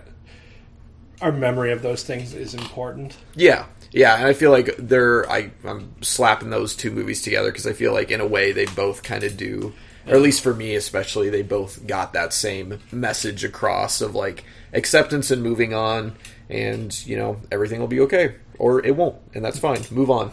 I didn't see 500 Days. Like, a trailer for it looked good. It sounds like kind of a counter narrative to 80s teen films in a way that I think sounds great. It's very good. I was wondering if the same thing, yeah. So that sort of say anything narrative is pretty fucking toxic. Well, honestly. so have either of you seen it?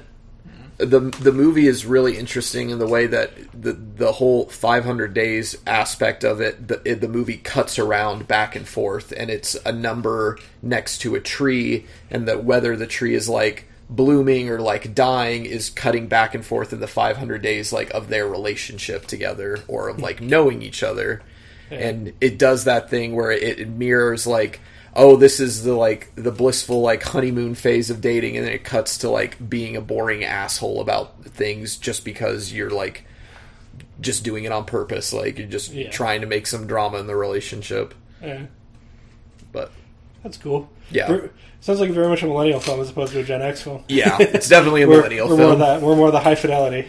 Yeah, the soundtrack definitely for the 500 Days of Summer definitely shaped a lot of like my music sensibilities too. Cool. It's funny that you mentioned that though, because I love High Fidelity, and that is also a movie where it's like that you don't want to like look at the main character as an inspiration, and then it sucks because he gets what he wants at the end. Yeah, well, I'm wondering to a certain extent if like Empire Records falls in a bit that same category for us, you know, like with regards to the well, it's about rewarding girl you can't get kind of love story. Yeah, but it's sort of about rewarding bad behavior, of being a bit stalkery. Sure. Yep.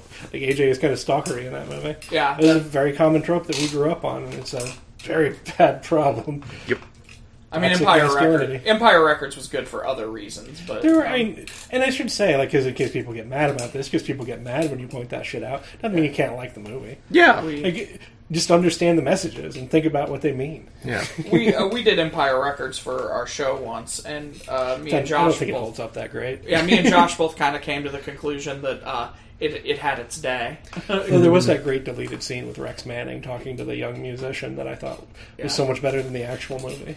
Wow, Empire. Yeah, there's this deleted scene in it where Rex Manning. Have you seen the movie?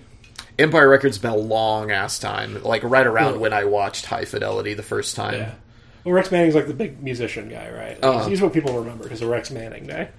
I constantly make reference to Rex Manning Day at the shop. So there's a cut scene where he's outside, like, and because his assistant quit, he's like, I need to fucking get a cab or something, and he runs into the musician guy who's a very peripheral character in the movie. And they have this sort of talk about where Rex is like, I used to be, young and interested in artistic integrity, and then over the years I made a lot of money and I became this. Yep. And this is what I do for a living now. So, enjoy being young, because this is a station that you're passing through if you're successful. And it's a really great scene, and it's so much more thoughtful than the rest of that fucking movie.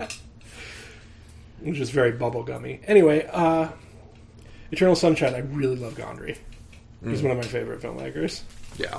That movie also, like I said, I know I talked more about 500 Days of Summer, but lots of people have seen Eternal Sunshine, and lots of smarter people than me have made like really great breakdowns and views of that. I just also like love that movie, was influential to me at the time. I actually used to have a music video collection from Gondry before that movie came out, so when it came out I was like, ooh, he has a feature. I was going to say, for music, that one's got Beck music and that amazing Polyphonic Spree song. Which, if you like the artist St. Vincent, she used to be the guitarist for Polyphonic Spree. That's my fun music tidbit. I don't even know, but Michel Gondry used to make a lot of music videos back when people watched them. He had a very sort of signature that I think you see in a lot of his films, these sort of cyclical, repeating, like almost like mechanical construct thing to it. Whereas, have you ever seen the video for Daft Punk's Around the World? Oh, yeah. Yeah, that was one of his videos. Ah, that makes sense. It's very much that sort of stuff. Wow, that's funny. That's actually one of my favorite ones. I've drawn, like, pictures based off of the little loop that they have in that. Yeah, it's a really great video and very indicative of Gondry's style. Favorite Daft Punk song, too. Do you have a particular co-host you want to go next, or can I? No, I was just... Okay. I just wanted to make sure. Weirdly enough, my next one is more of a response to your movie. Which... Well, okay. Well, we'll get to it. Okay, so Kyle is our next contestant. Kyle was with the show for what feels like forever because he wouldn't shut up. Just kidding, Kyle. We love you too. Again, another kind of wall to bounce me and Josh's ideas off of a lot of times. He was on numerous episodes. Yeah. I always particularly enjoyed the wrestling ones. Yes. I think our show works very well when there are two people who really like a thing and somebody who... Boo hiss. Yeah. You got to do that with Nightly News, where you almost had a fight with me, I think. Me and you have almost come to blows, famously, I believe, 3 times over the course of the show. One of which was never put on. Yes, one of which... The lost episode. Yeah, we had... Philistines didn't appreciate. which was a Kyle episode, as I recall. Yeah. So... I think all of the come to blows one might have been when Kyle was here. Yeah, well, he has a way of instigating. He does. I do want to say, like, I think he's on the Shazam episodes that will be coming out. But I do think that the Godzilla ones are the Godzilla, or not the Godzilla one, the Kaiju Big Battle one is really a fitting elegy for him, because editing it, I'd forgotten what was in it. 100%. And it opens with him farting very disgustingly and us talking about it for like 20 minutes because it was the worst fucking fart. God, there were dead things up in his ass. Oh my god, it was terrible. Yeah. But really, like, if we were giving Kyle a send off for sure, like yes, the memory of Kyle lingers over our podcast like a really gross fart, like that spot he made on my fucking couch that day. Shit stain. Kyle picked 2 movies with symbols in the title. Hilariously, I don't know if he did that on purpose, but I did quite enjoy it when I was writing them down. Lucky Number 11. Lucky Number 11 is a movie I watched once a year since high school. It's a movie I always watch in the fall when I felt like I was having bad luck and was a catalyst to feel my luck would one day change. So I have not seen Lucky Number 11. I am under the impression it is a heist movie of some sort. I think so? Yeah. That's also my exact same knowledge. I have not seen it. I think it's a heist movie. I worked at a movie theater that showed it, and I remember frequently asking, did they mean 7? Yeah. Right. Well, I think Slevin is the name of the main character. Yeah, no, it's something to do. There's a reason in there, I know. Yeah. But I never saw it. It might have been good. I don't know. Yeah. Not talking shit on it. But it's... I having no knowledge of the movie, it is one of those movies that people who enjoy that movie very vocally enjoy that movie. It does have definitely not a heist movie. Oh, is it not? Is it about child abuse or something? So this is the IMDb synopsis written by production. A case of mistaken identity lands Slevin into the middle of a war being plotted by 2 of the city's most rival crime bosses, the Rabbi and the Boss. Slevin is under constant surveillance by relentless Detective Brzykowski, as well as the infamous assassin Good Cat, and finds himself having to hatch his own ingenious plot to get them before they get him. Oh, that's the movie. That's not heisty at all. But all 3 of us were like, "Yeah, it's a heist movie, isn't it?" Well, it has that. The cover definitely has that feel. It's got that like Snatch look to it, and that's what I was going to suggest is that it was a lot like the Snatch sort of, because it came out at the same time. It's just a crime movie. Yeah, or same time-ish, I'll say. Yeah, I was also comparing it in my brain to like 7 Psychopaths, which I haven't seen Snatch. But from everything I've heard about Snatch and 7 Psychopaths are basically the same thing. I don't know why, but I always lump... You don't like that movie? I didn't care for it. I like that movie a lot. I always lump the Fast and the Furious movies in with Lucky Number 11 too. Fast and Furious movies, of which are movies that I have only seen one of. So got to do the Nospra. Yeah, in Nospra. We're definitely sometime going to have some sort of special. For you and Fast I and are Furious. you and I are going to shotgun that like as many of those movies as we can. Boy, that's a day, isn't it? And we're doing an episode on it. It'll be one of the upcoming wild cards for sure. Kyle's second movie is one that was actually on my list. So thanks, Kyle, for taking the hit on this one and allowing me another opportunity. I Heart Huckabees. I Heart Huckabees is all about existentialism and feeling connected and disconnected from the people around you. It helped a young teenage Kyle not be such a self-centered asshole.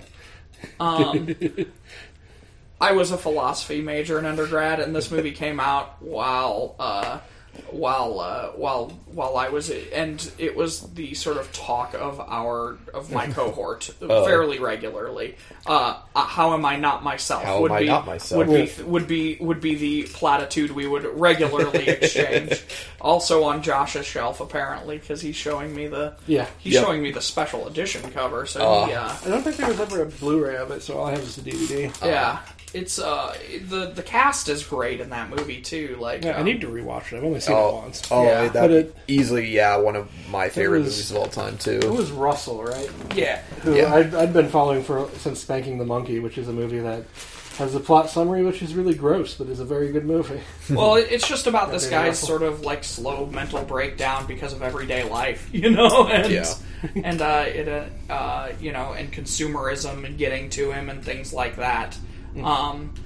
It's a great companion piece in some ways, in my opinion, with Fight Club, because Fight Club has a lot of that same sort of. I Heart Huckabees you're talking about. No. Yeah. Spanking the Monkey. I'm sorry. I haven't seen Spanking the Monkey. Most people haven't. There's a good reason for that. No, I Heart Huckabees and Fight Club. Like, if you want a holy shit, where has our life gone off the rails kind of double feature? Like, I think that those two sort of bookend each other in some ways. Yeah, I would agree. I've always said that Fight Club is a movie about a real problem and two bad solutions. Yeah. And oh wow, I want to hear more about a better solution. Real fast. Tell me more, because I like that. I think Fight Club is about the problem with reinterpreting masculinity coming into an age where traditional masculinity is recognized as being tied in with patriarchy and being bad for us and for women. Which is a real problem, and it's one that people are tough to talk about because you don't want to take the discussion away from women, but it's difficult to find a way to balance, and I think it's probably easier for younger people. Like, I think it gets easier with every generation, but definitely, I watched my grandfather had a lot of very sensitive nature to himself. He was very much kind of a hidden artist, but he couldn't express it because he was of the World War II generation. Like, you couldn't fucking talk about that shit, so he appeared in a few plays and, probably cried in private. And my dad was, like, he was a tough, buildy guy. He had a little bit of sort of that hippy-dippy, like, expressing your feelings, but at the end of the day, you still had to, like, build cars and do sports and be masculine. And then the generation that Aura and I are, like, so much of that has been flensed away. Like, so much of that has been recognized as, like, it's okay to be into those things if you're into them, but, like, the fact that you're forced into the mold as a man is maybe not great. Mm-hmm. And that's the problem that I think is at the root of Fight Club, and possibly at I Heart Huckabees. I haven't seen it recently enough to really get into it. Maybe you can tell me if it's apt in a minute. The solutions that Fight Club proposes, the first bad, not the worst, but bad solution is, like, have fights but remove the context. Like, have masculinity enacted, but in ways that removes the hierarchical context of it. Like, you have a fight with another man, but not because you want to prove something or you want to dominate them, just because, fighting should happen, right?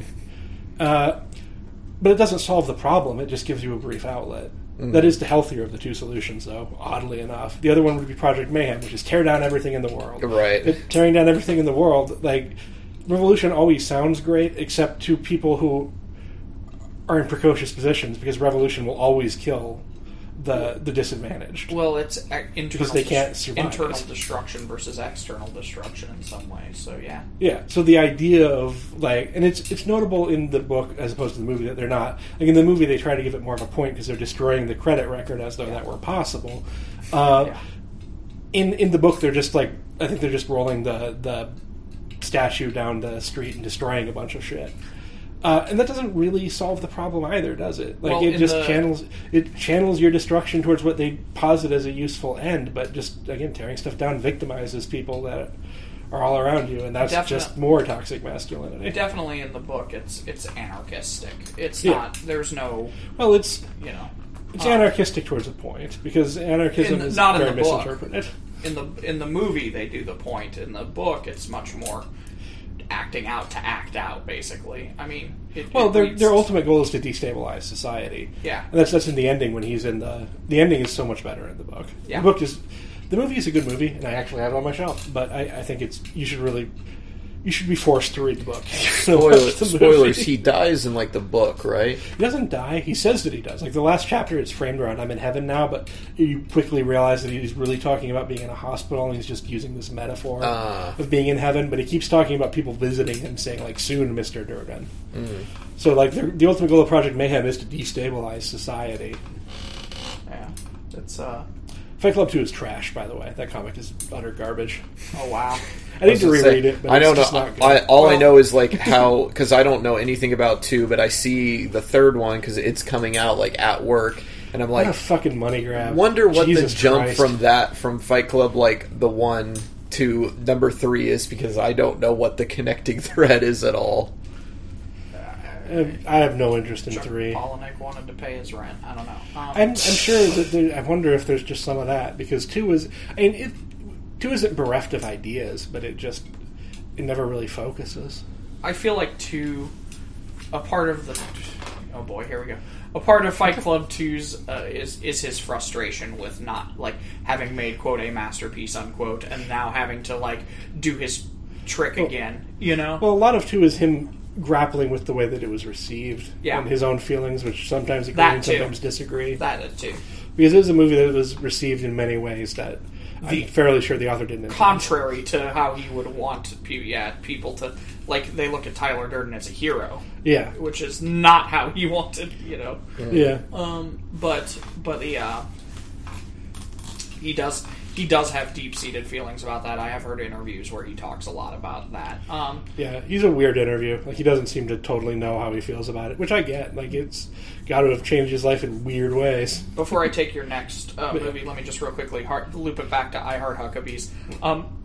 I don't recall I Heart Huckabees having a ton of gender stuff. No. Now, that's not to say that it deesn't. I'm sure it does. But dealing with modernity. Takeaway, and that's what I was just going to say was that I Heart Huckabees really has this Marxist critique of society because, you know, of the place he works and things like that being an ad agency or something. They get to the angle a little bit, I would say, but it's more like the impression that I get is like it starts off with Jason Bateman's character as like this is how his life is unraveling, this is how he's like finally seeing the bigger picture. But my favorite part about that movie is how it really does spiral out and it hits like other people around him and they end up going through the exact same thing. And when it hits like his adversary and then his adversary's girlfriend and then she goes through the same thing, and her whole deconstruction is like, why do I have to be pretty enough to be valuable? And then that becomes another like big comment on it, and the whole like Huckabees thing and keeping your image all shiny and clean when it's not like that. If I recall, a lot of where the film sort of ends up is the idea that like with society being compromised, you have to work on yourself because you can try and affect the outside world, but there's only so much you can do. Yeah, I like to recommend. It's a good message. I would like to recommend that movie to people that are like, if you want to feel better by the end of the movie, like you really do feel like it's all connected, none of it's connected, it doesn't matter. Like we could work things out. Like even when life is bad, it's still life, and there's value in it. Yeah. There is value in it. All right, Josh, your next movie. Cool. My next movie, when you talked about Inception, I said there was a movie that had done it better on my list, and that's Until the End of the World by Wim Wenders. I thought you were going to say Matrix. No. God, no. Wait till my number 5 pick. All right, well, we'll have a fun discussion. You'll be surprised when you click on this clickbait. Until the End of the World is a very weird film by German filmmaker Wim Wenders, who was previously well known as the master of the road movie, like stories about people taking a trip. And he decided to make the ultimate road movie. And his idea of the ultimate road movie in its original cut was 12 hours long. Oh, jeez. Easy Rider. No, go on. I'm sorry. The people who wanted to release his film were clearly disinterested in a film that would run all day. And he eventually, like, there have been several versions of it released. I don't know why. The most common theatrical being like about 2 hours. When you said he eventually, I was going to say released it on a special edition Blu-ray. We'll get to that. Oh, good. Because it's finally coming, because there's a fucking good end to this. Yeah. But he did put together an author's, or a director's version that's like, I think a touch over 4 hours.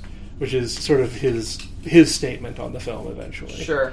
It's set in a world where there's like these asteroids about to hit the world, and like civilization is about to end, but it's not really about that. Instead, it's about this woman who gets mixed up with this weird dude who's like, there's money stolen and technology moving and all this stuff around the world, and they end up chasing each other around the world. But where it sort of ends up is on the idea like this guy that she's following is involved with his father in making this machine that records dreams. And there's this great bit at the end, I guess I'm spoiling a bit, where they get all the stuff there, and they arrive at there, and they build the machine that lets you view and record dreams, and they all become lost in their own dreams.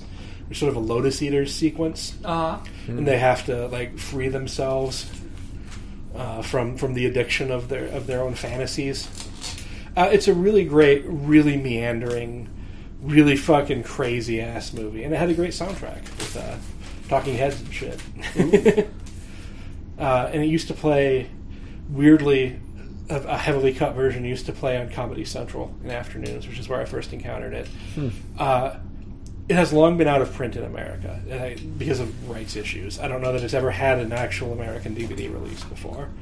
I have a copy of it that is from a Turkish magazine release with English subtitles. Wow. Which is the copy that I was finally able to track down of the shorter version. But after Wenders made the director's cut version of it and started touring, he was able to finally strike some sort of rights deal, and they're releasing it in Criterion for December for what will be the greatest fucking Christmas present I ever get. So I'll finally get to watch a 4-hour fucking cut of this movie. So... And I think it was influential on me because it was a movie that, normally Comedy Central afternoons you expect PCU, right? Sure. Instead I got this fucking weird, and it's in English, but it's by a German guy, so like a fucking weird German road movie that jumped all over the place, and I think it really hit my emerging indie film sensibilities. That's crazy. I've never even heard of this one, so... It's not super well known because it's been out of print forever. Yeah. Well, earlier you mentioned movies that had you watched it and you loved it, and then the second time you saw it, you're like, well, that fell off quite a bit. Yeah. I'm going to go the opposite way. A movie that I didn't enjoy the first time I saw it, but now with subsequent watches have been like, what the hell did I not see the first time I actually know exactly what happened. So Big Lebowski is this movie for me. I don't know if there's a day that goes by I don't quote some quote from this movie or have some thought from this movie. I literally just watched it the day before yesterday because I was like, I'm turning 40. Like, this movie's all about, this guy's, moment in sort of being of a particular age, and I was like, I mentioned to Josh, very early on in our relationship, in the 90s, I was the dude. I did walk around in things like bathrobes and just and this was before The Big Lebowski came out. I was this lazy turd of a guy, who would go on wacky adventures because of some dumb slight or whatever, And so this movie, it hit me, I think, a little too close the first time I watched it. I also had to pee, and it felt like it ended 3 different places. There were definitely 3 places where that movie could have just been over, and but then then the other thing happened, and then the other thing happened, and I was like, I just have to pee. Honestly, it's kind of a movie that could end at any point. Well, that too. And so it was a movie the first time I watched it. I definitely had to use the restroom. And I was like, but I don't want to stop because I know I'm going to miss the point of it or whatever. Of which, by the way, there is none. Right? It makes points, but not point. Yeah. That's how to... I was deciding if I wanted to spend half an hour making an argument around the point of The Big Lebowski. Yeah, no, fair. No, it makes points, but that's it how I do make film points. studies. Yeah. But this was really, like I said, an influential film on me and lots of other people. It's very associated with a particular time and place to me, too. Because I watched it when I moved to San Francisco, like I mentioned. I've mentioned times on the podcast, and we'll get into in a bit. Sure. But at the time, I was moving in with this girl that I had been dating, and basically all we did was watch Coen Brothers movies and Mike Myers movies, and this was before he'd gotten really bad.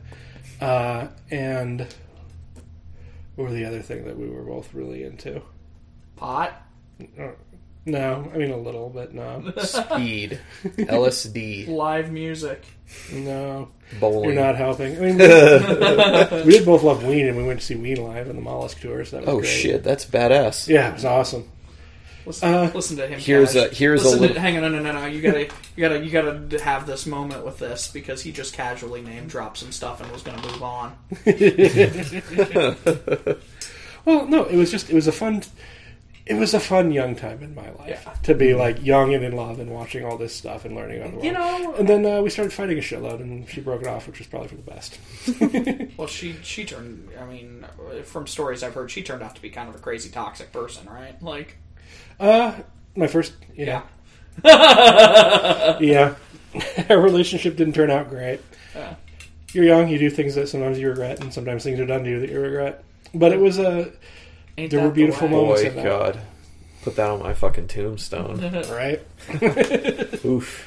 We don't have to dwell anymore on the Big Lebowski. What do you? But it was so associated with it because it had just come out at that time, Yeah. and we watched that movie so many fucking times. Especially being in San Francisco, we could go to fucking to rep theaters, like theaters that would show older movies, because there were still a lot. I don't know if there are now, but there used to be a ton of repertory theaters in San Francisco. So we'd catch fucking midnight screenings or whatever, The Big Lebowski, whenever we could. Well, when Big Lebowski came out, like, I was just seeing whatever movie kind of came out that week. That was a thing I feel like we could do easily in the 90s because movies were reasonably priced and you weren't, like, creating an event to go to them. And Well, and I worked for a movie theater. I could count my way into free tickets. yeah, I worked for a movie theater, but not while this was, this was a... We all three did. At the time, there was this weird web in San Francisco where almost all of the movie theaters would give each other passes. Oh, sure. God, that... Anyway, we'll talk more about San Francisco later. Yeah, but so a lot of the movies I've been listing are things that I actually saw in the theater because I could, Right. like I'll kill a Friday afternoon, $5, and it's It used to be less of a production. now It's become... we don't have time to go into my theories about this. no problem. What's your next film, High art Josh? and low art. It's Cody's film. Yeah. Oh, Cody gets to go, I guess. We have a guest. My next pick, because we're still not to after this one, it should be everybody's top 5, I think. Nope. One more guest and then top 5. Yep. We do a guest, and then we do our Mystery Science Theaters, and then we'll do another guest, and then we'll do top 5. Actually, So- we have 2 guests. Yeah, like I said, we'll do a guest. We'll do Mystery Science Theater tops from each of us. Then we'll do Yes. the other guest, and then we'll each do our top 5. Okay. We're at 2 hours now. I know. Okay. I don't know if we're going to record the other episode. All right, that's fine. Well, I mean, if Josh doesn't hate doing this too, we can split this dude in half and just I don't. release part of it on Monday, part of it on Tuesday. It's a I'll release 40th the whole anniversary thing. special. This will probably be really compressed. Sorry, guys. My next one was Akira. If you haven't seen Akira, watch Akira. Akira's sick. Akira takes place this year. That's true. Yeah. Canada! Tatsuo! One of the greatest, not just sci-fi, but sci-fi horror movies, arguably, of all time. Topical now, but Taika Waititi, who directed Thor Ragnarok and What We Do in the Shadows, is being slated to direct the live-action version, which they have said for, like, decades that they're making a live-action version of Akira. We'll see it if it happens, but man, that's an interesting choice. Yeah, I think that's a good pick. Get somebody who's going to like style it in a specific way or in a certain way, and that lens would be very interesting. But also just the technical amazing wonder that it is in animation, like the frames. And the era where, at that point in time, like, all you had digital to do was just, like, composite your shots together to make that easier. Other than that, that shit's still, like, 100% hand-drawn for every single frame of that thing. And it's so beautifully drawn. Yeah. It's an incredible film to look at still. And then you find out, like, later that the movie itself is almost like less than 1/3 of what the actual story is. So if it feels a little like vague and inaccessible during certain parts, and you're just like, oh, well, maybe I just need to be getting like the emotion of these scenes, which is true for the movie, is not true at all for the books. There's a shit ton there. And so read the comics too. Yeah, there's been a lot of criticism of it, I think, of late, with people going back to it and saying, like, well, there was so much more in the manga, and, like, treating it as a bad adaptation as a result. But I think it it omits its era to do that, and misses the point of why it's significant. The cut that is the movie itself, like, you still get definitely enough of the ideas about, like, it's one of those things where it's kind of like time travel movies, like how in Looper he's like, we don't need to get into the specifics of it. It's like, yeah, you're watching a sci-fi movie, like, just accept these certain things. There's these weird kid things, Akira's a god, blah, blah, blah, blah. Yeah, and it never makes much sense, but it's more about the journey itself, because even the main, I would say, almost protagonist of the movie, by the time you're getting into the end action, he still has no idea what the fuck's going on. He's just he's just doing what he knows what to do and trying to save the day the best that he can, and in the end, like, nothing he did really mattered that much, and it was outside of his control all along, which is a thing that I love in movies. Hereditary. Watch Hereditary. Hashtag 12 Monkeys, which was also a honorable mention on my list. Yep. Legit. Watch Legit instead. Whatever. Anyway. But yeah. Akira is definitely a cool pick. And I think it's interesting for me and Aura, too, because it was such a... The thing to understand it in its historical context is that it was the first anime. Yeah. Yeah. Which isn't to say that there weren't anime films made before. Obviously, Japan was making several of them. And it's not to say that there weren't films from Japan, animated films from Japan, or animated shows from Japan brought over before, because there were. Like Speed Racer and Gotcha Man and all that shit, right? Gotcha Man! Robotech might have even predated it. It did. Astro Boy. Astro Boy. But it was the first anime, because it was the first thing that presented it. Like, all of those other things were kind of trying to... Neo Tokyo Robotech is a great about example. to explode. As Voltron. Gotcha Man. And Gotcha Man. They're trying to present themselves as very international, very sort of flensed of national identity, right? Love the word flensed. Well, and I mean, how that ends up happening in something like Gotcha Man is... like, whole character bits are cut out because they don't want to offend particular audiences. Yeah, things that are culturally specific are taken out. Yeah. Akira was the first thing that gave you sort of a glimpse of what that style of anime really was, I think. Yeah. Certainly the first thing that I saw that did.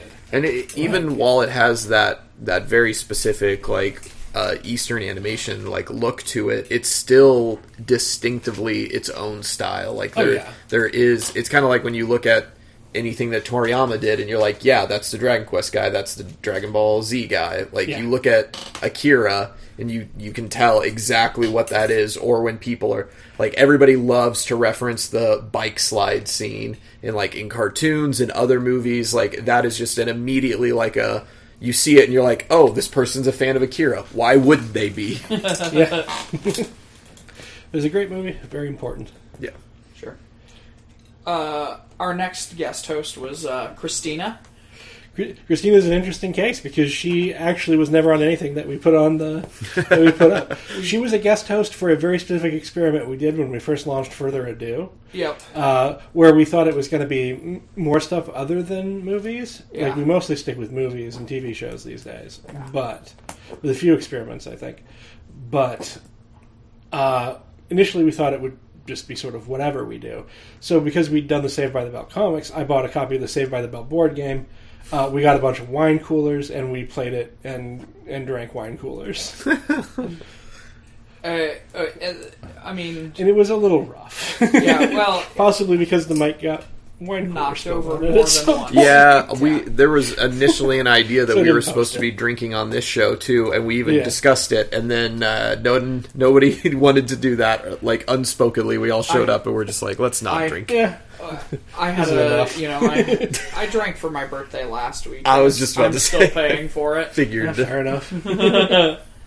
But the audio from it wasn't great. I still have it. Like, someday we might post it as a bonus, but I didn't want to put it up as a regular episode just because of the audio issues. But it wasn't because we don't like Christina, because she is a gem. Christina was a fantastic guest host on that episode, and She's very Texan. Had she not moved far, far away, we definitely would have attempted to have her back for other things. Yeah. But then she got a real kid job, and friggin' now is... Yeah, she moved to D.C. and forgot all about us. Being an adult, as far as I can tell. Hi, Christina. You probably won't listen to this, but if you do, you're awesome. Not true, and I'll talk more about that on the next episode. All right. So Christina says the first of 2 movies, because she sent me this over the course. She thought a lot about this, I could tell, because she sent me over the course of a couple of days. Yeah. The first movie. The interesting thing about her is, like, she's a fun person, but if you ask her to do something, she takes things pretty fucking seriously. Yeah, absolutely. She doesn't half-ass. Yeah. So, 10 things I hate about you. I absolutely love this movie, but the soundtrack is the star. This was the first movie I realized there was music, and it wasn't just background filler. It taught me that I could be myself and not give a damn about my bad reputation. To which, 10 Things About You, it's a contemporary remake of Taming of the Shrew. A very good movie. With a bunch of actors before they were important. Heath Ledger in particular. Yeah. In one of his early JGL. And Julia Stiles. Joseph Gordon-Levitt, who as you mentioned, who would go on to become an oddly good actor. Like, I don't know what the fuck happened, but stuff just like Brick. in Inception. And he was in 500 Days of Summer, right? I assume 500 Days of Summer, yep. And he's Inception. really fucking good. And we talked about Looper very briefly, so... I always thought he was a kid from Third Rock. But at some point he became a great actor, because Brick in particular is fucking amazing. Oh, yeah. Because me and you have been talking about 30 Rock the last couple days. Brick in particular is amazing. I hope Aura agrees, because I made him watch it. Yeah, no, Brick was great. He's great in that. Brick was surprising. Like, I don't know what that movie was thinking with its cover art and the way it sold itself. So low key, but yeah, it's it really could have, like, had they done something different with I think that movie could have been bigger than it was. Have you seen it, Cody? Brick? That sounds really familiar. Yeah. It's by Rian Johnson. Oh, yeah. It's one of his first films. Yeah, that's right, because I've definitely heard about this because Rian Johnson did Looper, too. It was out of print for a while. I think it's coming back in, but I have a DVD that I because this was the one. And then I know people compare... Joseph Gordon-Levitt is also in another movie called Hesher, and they compare Hesher to Brick a lot. Okay. I'm going to have to see that sometime. Yeah, that one's on Hulu right now, I think. This is the movie that I watched. I was like, Joseph Gordon-Levitt is actually a fucking genius actor. And there is a former episode where we talk about Brick that may end up in the archive someday. Is there? Yep. That's why you made me watch it. You made me watch it for the show. Oh, okay. Yeah. Christina's second pick, Sound of Music. This was my first introduction to the Holocaust, so now Godwin's Law has been enacted. Plus, I love singing, and it was one. I think this is of the first movies I could watch with my mother, my birth mother, and we both enjoyed. I saw this movie 25 years ago, and I still waltz around the house singing the songs. Which is true. I have seen her doing that. That's kind of awesome. Yeah. Yeah. She. How do you solve a problem like Maria? Yep. No. She does have those songs frequently in her head That's very her. Yep. So, and I have not actually seen The Sound of Music either. I have. Really? So I'm not huge into musicals. It was a good one for what it was. My favorite thing about... We didn't talk much about 10 Things I Hate About You. It's actually really fucking good. Yeah. Oh, God. Go, yeah. Holy crap. If you haven't seen it, it's 1 week. It's a great sort of teen movie classic, and it redoes Taming of the Shrew in a way that makes it much less objectionable. Because Taming of the Shrew is fucking god-awful. I did see a copy of 10 Things I Hate About You, the 10th anniversary edition, in a Walmart clearance bin on Blu-ray. So if you are looking to actually watch some of these movies, I can attest that one will at least be a $5 pick for you. Oh, that movie's all over the place. You can get copies of it for super cheap, and you should be able to because it's awesome. And everyone should watch it. Yeah. Great movie, definitely great soundtrack. Real universal, great date movie. If you're looking for a date. Oh yeah, God. I'm just like thinking through the movie right now, and it's just one of those like I don't want to talk about it. I really just want to watch it again. Yeah. Like it really is an beginning to end enjoyable movie. It has the Save Ferris cover of "Want You to Want Me." Yep. Oh, where they're playing on the roof too. Oh, and the beautiful cinematography of that fucking place. Yep. God, what a movie! And it's got the guy It didn't need to be as good as it was too for a sort of throwaway teen movie, but it was so good. She doesn't think I've had. So great choice. Yeah. No. Thank you very much for taking the assignment seriously, Christina. I know you could have gone otherwise because you haven't been on the show very often. So yeah, and you have lots to do. Well, with having an important job and all. Yeah. So do we want to do our Mystery Science Theater episode? I do, because that was formative on all of us. Yeah, absolutely, easily. Definitely. That's the next tattoo that I'm getting. Part of our new Cody would be a good fit. Mystery Science Theater. I'm sure he could tell as soon as he set foot in my apartment and saw I have all of my riffing stuff separated out on a separate fucking unit. My Mystery Science Theater and also riff tracks and Cinematic Titanic. And Josh may not know this others. about me and Mystery Science Theater. One of my first online handles was actually Crow T Robot. It's fitting because you identify in that way, because I'm very much a Tom Servo man. It's true. That's perfect. And now you sitting on the couch with us. I was about to say, does that make who would I be? Gypsy, Joel? of course. Oh, I think you'd be a good Joel, actually. Yeah. Joel. I like Jonah of the too. Hosts. Like maybe Jonah. Yeah, I think, but I mean that's You could do a Jonah. do Jonah. Cambot. But I was just thinking Cambot. I was just thinking of it in terms of the two classical, by which I do not mean any insult to the new ones, because they're all very good. It's Real- Joel I definitely and backed that for way. So- Well, I have the Reptilicus VHS on display. It testifies that I spent way too much fucking money backing a Kickstarter. Well, so Mystery Science Theater, what this is they play old movies, and you have these three characters, shadow box characters, kind of talking over the movie and making fun of it as it goes. It's a thing me and Josh have talked about it doing as special episodes on these things. With some of the further ados is that we would do our own sort of riffs with these things. It's very important show, and Aura and I getting to know each other too, because shortly after you moved here, I'd seen that there was a call for paper for Mystery Science Theater papers, and I was thinking about doing it as I was starting to become more academically inclined, and I was like, I don't know though, can you really get published in those things? And Aura encouraged me, and eventually decided to co-author, because he was originally going to work with, had a commitment to somebody else, but that dropped out, and so we wrote our first academic paper together. It was about a sort of audience reaction analysis on Mystery Science Theater. Yeah. I was about to tell the other part of that story, but that that can be for another day. Yeah, where a very famous film guy, Henry Jenkins, was not impressed. That's correct. Later went My on former to become your professor. boss. He wasn't my boss. He was my former professor. Oh, sorry. And I never TA'd for him. Oh, I thought you were TAing for him. My fault. He didn't teach that much, honestly. I mean, so sub list within this list. Do you have? I came up with 3 of my favorite episodes. Did you come up with 3 of yours? I can do a few. My favorites are the Fugitive Alien movies. Oh, sure. They're based on a thing that they would frequently do in the Joel years, where they would take Japanese TV shows that had been re-edited by companies, usually Sandy Frank, the author of All Our Misery, according to a song, which apparently I don't think the Sandy Frank estate appreciated. Oh. But what they would do is they'd buy these Japanese TV shows and re-edit them into movie-length things to sell, to package to stations that were looking to fill airtime, basically. Fugitive Alien and Fugitive Alien 2 were from a show called, I think, Star Wolf,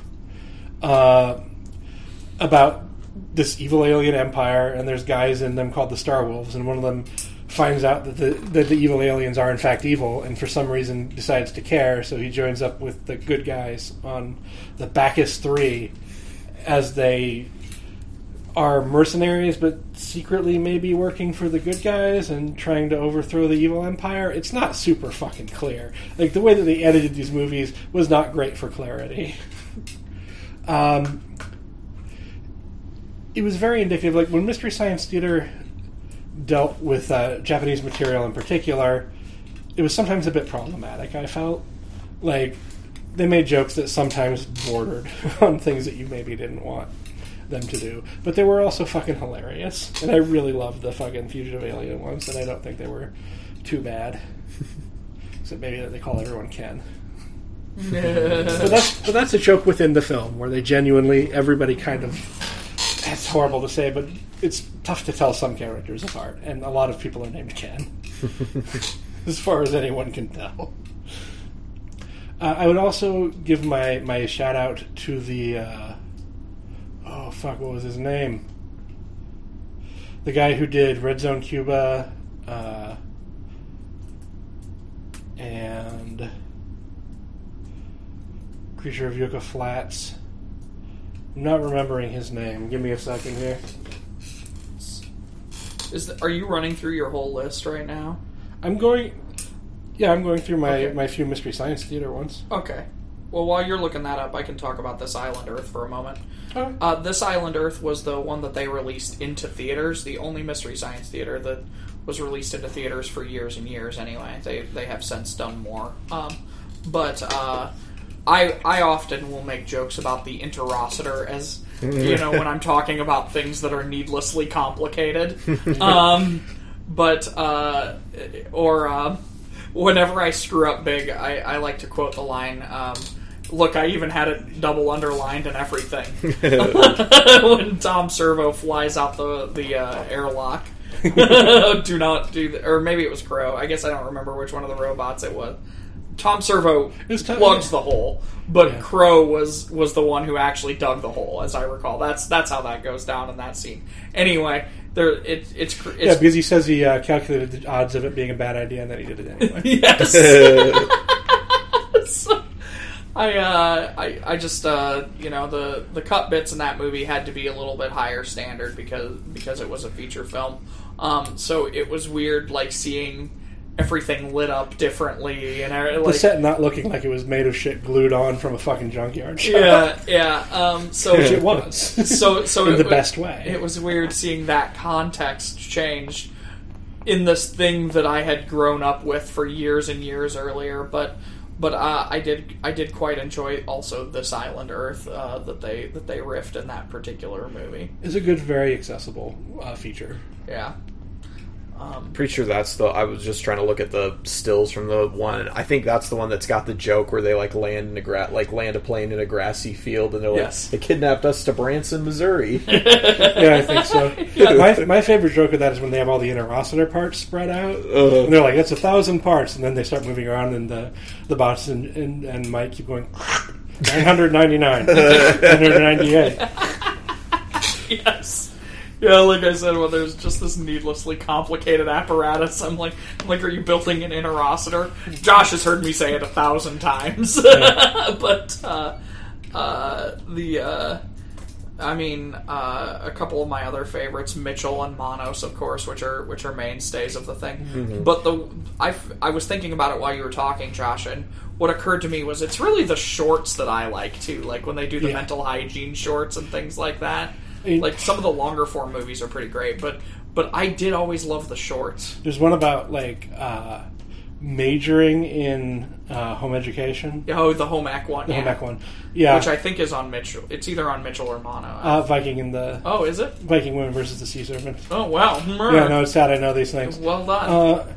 It's one of my fucking favorite bits. State Fair. Oh my god. State Fair was great. Yeah, no, I would go around singing State Fair for years. Every time somebody would bring up a state fair, I would, just say to them, I'm like, our state fair is the best state fair. And my wife actually thought I was referencing the original movie. So for years and years, I had this gag that she thought was hilarious. And, to this day, she might not know that I'm actually referencing the Mystery Science Theater version of the... No one tell her, because she is not going to listen to this. No, yeah, don't let her in on the secret. She actually legitimately loves the movie State Fair, so or the play or whatever it was. Yeah, so Mystery Science Theater kind of awoke in me my love for instructional films, and Majora knows about. He's bought me some. Yep. Like you bought me a VD film thing, which I appreciate. If I ever come across them, I always am like Josh loves these. I have a book that's a history of instructional film things. There's this documentary called Sex, open parentheses, ed, close parentheses, about sex ed films that is one of my favorite documentaries. Cody, any favorites? Yeah, a couple of them I couldn't think of, like which one specifically it won. I got to see the last live tour that they did, so definitely EGA, which was the Watch Out for Snakes one, which is the caveman movie, which I always forget his name, but it's the tall gentleman that's in Happy Gilmore that ends up with the like nail stuck out of the side of his head. It's like one of his first movies ever. And then absolutely The Touch of Satan, easily one of my all-time favorite ones. Sense. So That's a good one. Garrison Keillor jokes. There's so many like weird like small town things. That was one of the only ones too where I got into Mystery Science Theater 3000 and I was constantly trying to get my family to watch it with me, and they would always do the like we were movie talkers too, and it was like their complaints were like we already want to talk over these movies, and now these people are already doing that for us. Like, what are we really watching? And Touch of Satan was the only one that I could get them to ever like focus on and actually like had the validation of them laughing at the jokes too. So it was like, I know that this is good. Like, this is good. You guys suck. So speaking of Nick as a guest host, one of the movies I saw with Nick while we were in BG was Twilight. We ended up having to go with a friend of his that was not feeling good about herself, and he didn't want to see it alone, so he dragged me along for the ride.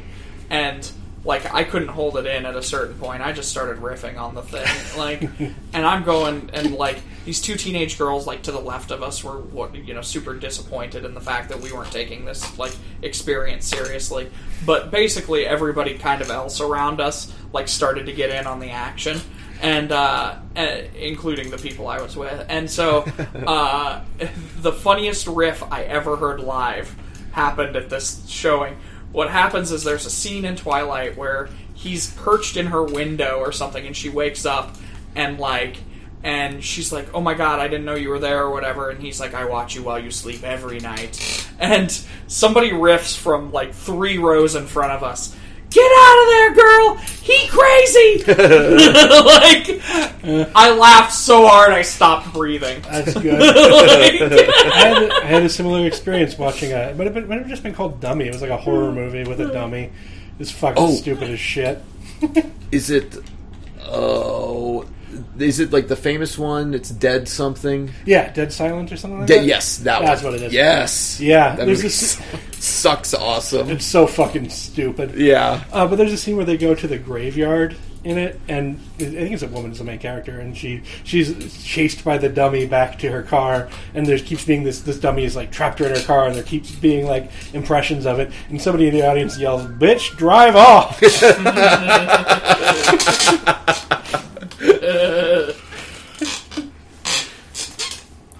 That's funny. Which, yeah, that was pretty fucking great. Bitch, drive off. I've heard... She doesn't even try to turn the fucking... She turns the lights on, but she doesn't fucking say, "Drive!" But it's a car! This is a pretty it's cool a dummy. thing. He's not going to keep up. This is a pretty cool thing that has become a part of our cultural milieu, you know? Like, yeah. I do think that... I did want to talk about the other ones very briefly. Oh, yeah, no, yeah. Absolutely.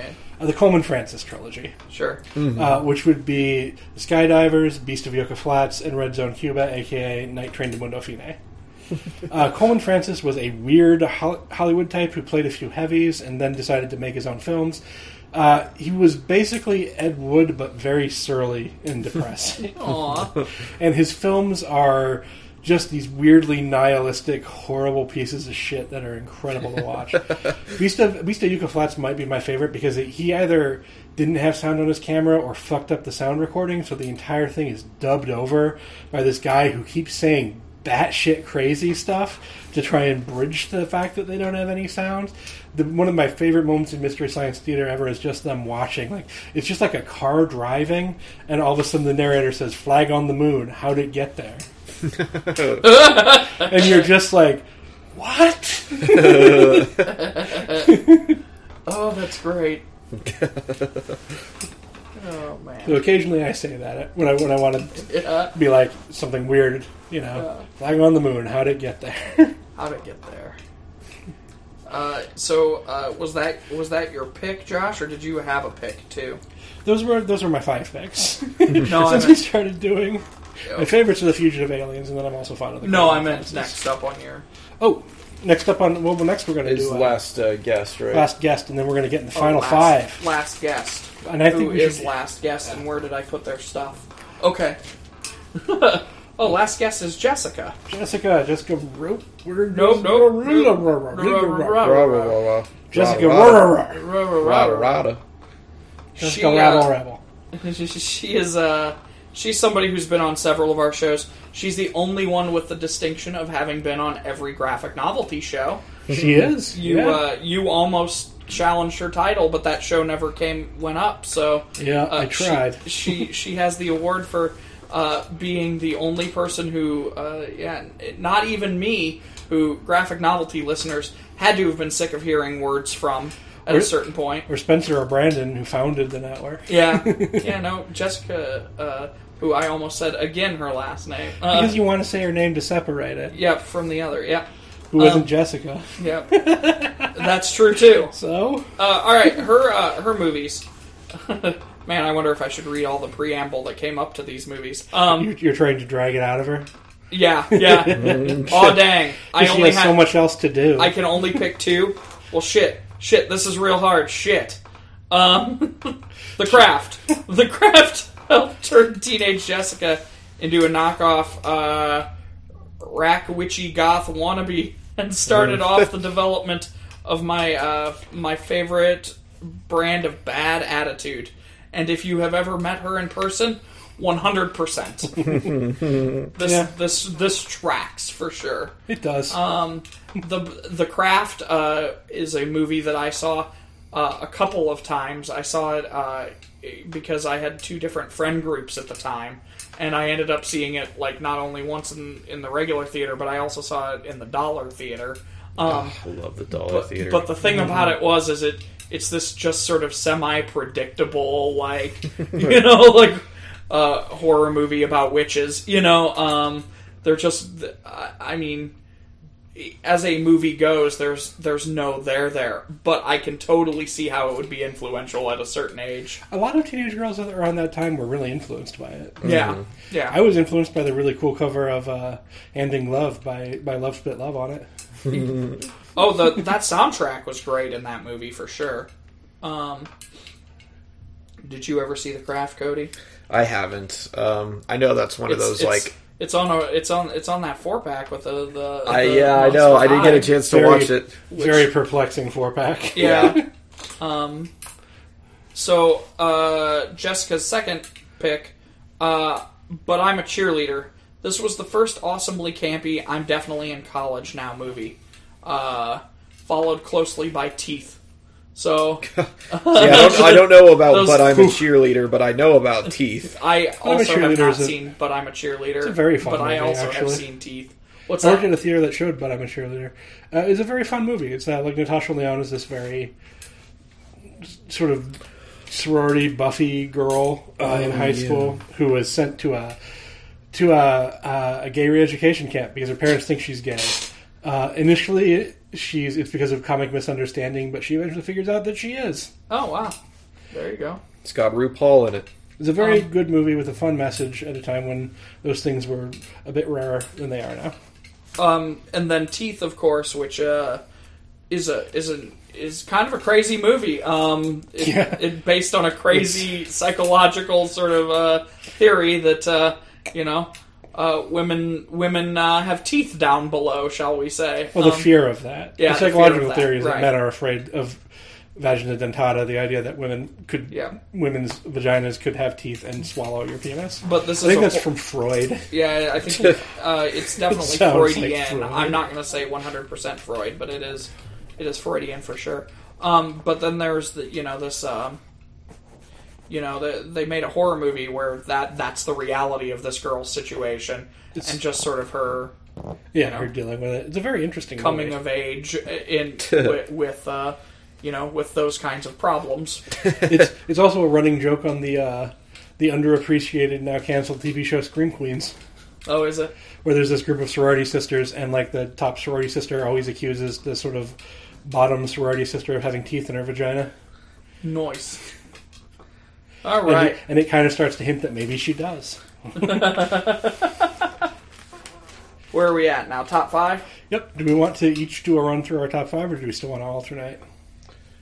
For the sake of time, how I about think we all run through our top 5 individually, and then we can comment after. Well, we can do brief comments on each of them and tell the story. Sure. I just think it might be a little Yeah. for momentum. yeah. Do I want to start? You're up. All right. So I talked a bit about San Francisco earlier, which was a place that I lived when I was in my early 20s for a couple of years and was very influential on me. This was before it was all tech broed out, and it was still kind of a weird place to live. Yeah. It was, San Francisco of City Lights bookstores, not the San Francisco of Google. Yeah. And one of my favorite movies, a Michael Myers movie that I watched with that girl that I was talking about, was So I Married an Axe Murderer, which is this weird little movie about Mike Myers as a poet who meets and marries an odd girl, and they're both kind of like eccentric, but not in like upsetting ways. They're just both a little off, and Mike Myers is from a very Scottish family, and he's very Scottish, and he comes to believe that his girlfriend might actually be a serial killer, but there's a twist to it at the end. Twist. It's a very fun movie. It's very romantic, and it sort of beautiful views of San Francisco, and a sense of the life. And it very much, as far as importance to me, represents sort of that time in my life, which was a great formative time. Man, being in your early 20s is fucking great. Being in your 40s is kind of shit. Hi. Thanks for that. Woo, I got time. Woo, I got 5 years left. Being older is okay in its own way. But, different eras. Yeah, I have not seen So I Married an Axe Murderer. It's a better movie than you're thinking. In its entirety. I have seen the ending a couple of times, so I guess I did have the twist ending spoiled for me in that way. Yeah. But Boy, it's a better move movie that than massive orange Massive cranium. cranium of you. That seems It's like amazing. Sputnik. Spherical, yet quite pointy and He's got to cry himself to sleep after that one. This huge pillar. it used to play, I feel like it Is it played good? weekly on damn Comedy Central for a while. Yeah. It's definitely a Comedy Central darling. Yeah. If you haven't seen it, I recommend watching it. It's a fun, cute movie. It's not super deep. It's not gonna like change the world, but it's a fun flick. It's a good comedy. Back when Mike Myers still did those instead of fucking Love Guru. And that Cat in Ken the Hat movie where Holy he's shit. CG'd in a way that makes you want to kill yourself. But hey, we're getting the Cats movie from it. Oh my god. Those are definitely the same. I would costume. rather have Horrifying Mike cat Myers, technology. cat than the cat technology of 2019. I can't watch the trailer for that movie. Like every time I see a still from it, because when you go to pull up a trailer for it on YouTube, there's always a still, and I'm like, can't. I can't see this. This is wrong. It's all right. I've seen the play. Like This I don't know what the big almost deal makes was. me believe in a fundamentalist God, because this seems like a punishment that would be leveled by an evil Old Testament God to have to see these fucking things. Old Testament God said, memory. And I've never seen the musical, but I like T.S. Eliot, so I'm not ill-disposed towards the idea of the musical. T.S. Eliot's one of my favorite poets. I did see it. It was the last thing I did with my former ex-fiance, or I guess just ex-fiance. It wouldn't be formed. Yeah, it's like she's not. Yeah. Is she now? Not your? Did you kill her? Not that I'm going to say on the air. No, she's fine, I'm sure. You're gonna feel real bad if that turns out to be untrue. Yeah, aren't no, you? I haven't. This will be Exhibit A. I haven't heard anything to or from about her in like 15 years, so I don't know. But that was the last thing we did, and our last fight was because there's a lot of fake smoke in this particular play. I kept coughing. It was fake smoke, and Yeah, like got in your lungs. the people in the the people who put on the play are like, this is water vapor. You should not be coughing. And I'm like, I don't know. Like, I just can't stop. Like, Water vapor can make people cough. so it turns out. I mean, this was well before vaping was a thing. So Yeah, you can cough from vaping. I mean, is I think. vaping the same thing as fake smoke? I wonder if it is. Yeah. Yeah, well, it's water vapor. Yeah. It's vaporizing water, which is you superheat it to the I know as a turns vape into vapor. enthusiast. As a vape enthusiast. I know because Vape enthusiast by proxy. I know because I wrote stupid copy for an online vape phone Well, when I was doing online content. yeah, no, it's well, anyway, Cats was no good as a play. The end. Yep. It had a lot to do with So I Married an Axe Murderer. Yep. So, Night of the... So, my next... That was the inception of No. Yep. Look, we take walks. This is Yep. what we do on our podcast. If you don't like it, then probably you should. Yeah, if you're gonna pull Well, it they that definitely have not made it 2 hours and 20 minutes in or whatever Yeah. without like walking along with us on the journey. Yeah? Yep. Next would be Night of the Living Dead. It's not even my favorite Romero film because that would be The Crazies, but it was very influential. It's one of the first ones that I saw, and as far as influencing horror, That is form. a movie that was not what I thought it was going to be. it's a very odd film because it's very transitional. I've talked about this before. Yeah. It looks a lot like the 50s horror, but it kind of introduces this element of uncertainty and more working class thing that became sort of the major theme in 70s horror as it emerged and became very important. And I love 70s horror, so I like Night of the Living Dead. It's a super creepy movie. It's gorier than you think. Like, it's a movie that's gory in an interesting way because it's not gory in ways that seem surfactile, but when you pay more attention, it's gorier. Mm-hmm. You know? Which I think is very interesting. Like, the more you look at it, the harder you look at it, the more it's unsettling.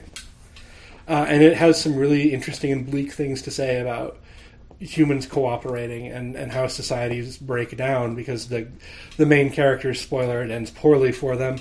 And it's an archetype of the zombie film, but it ends poorly for them because they aren't able to find agreement. Mm-hmm. Because they're in a bad situation and several people think they know what is the best thing. And that results in them running all the fuck over the place and screwing everything up. Yeah, we watched it for the pod in conjunction with some zombie comic books that also were based in the Night of the Living Dead universe and had a lot of the same sort of theme to them, with, you know, weirder results, I'll say. I think you watched it for that so that you would know because they were. Because I think the movie was Fido. Oh, you're right. Oh, that movie rocks. Fido is one of my favorite movies. Absolutely. Plug for Fido as well. What I love about that movie is how it's so cheery on the surface and so nihilistic underneath. Mm-hmm. It's God, a movie that's full a of wild broken people. Eat that, Wes Anderson. It so is in that way. Like, it's all these people that seem like they're trying to live this 50s life, but underneath it, they're just shells of humans. Mm-hmm. Dylan Baker's performance in that movie is a thing of beauty. Night of the Living Dead, though. It's great. It created modern horror, in my opinion. I don't know what else you can say about it. One of the most important films ever made. Next would be Stranger Than Paradise. There's a film by Jim Jarmusch. It's an art house film. I wondered if a Jarmusch film would make your list. Of course it will. These next three are very important in sort of how they move through a thing. Sure. It's an art house film about this brother and his friend in New York who are visited by one of the guys. This guy and his friend, and they're visited by his sister of one of them. And then they hang out for a while, and then she leaves, and then they all go to Florida at the end. And not a whole lot happens in the movie. I think there's some kind of small heist that happens, but it's really fucking irrelevant to the film. What's interesting about it in terms of film history is that it had just like a few dozen camera setups. It's almost all in static shots.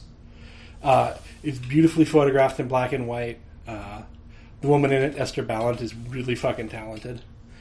But in a larger influential sense, one of the important things about it is that it influenced the next movie on my list, which will in turn influence the next movie on my list. Huh. It's kind of staged that way, almost like it was deliberate. It was. Well, I wonder, you're really pushing for this top 5 thing, and I'm like, why do you keep pushing for this top 5? Who cares? Let's just I wasn't even thinking about that, but Yeah. it does actually work out that way. Yeah. It was a real good example of the early movement of American indie film before it became Indiewood with the emergence of Tarantino and stuff like that. And if you're looking for a weird, kind of funny, kind of sad, kind of odd beautifully shot movie that's very minimalist, then it's a good one. I highly recommend it. The next film is a film that I believe was influenced by watching it, which is Slacker by Richard Linklater. Slacker is a bizarre narrative. It basically is a camera following around groups of people living in Austin. And it's all performance. It's not natural. It's not just a documentary or anything. But the camera doesn't adhere to characters for longer than a scene. Like, it will adhere to one group of characters, they'll have a scene, and one of the characters will walk off, and it'll follow them interacting with somebody else, or it will leave them at some point and stay, like, at a bookstore or something. And it just sort of walks you through the day, this day in the life in Austin, of all of these odd people. Like, most famously, the Madonna Pap smear woman, but, like, conspiracy theory people, and just local nuts, like the kinds of people that live in weird college towns.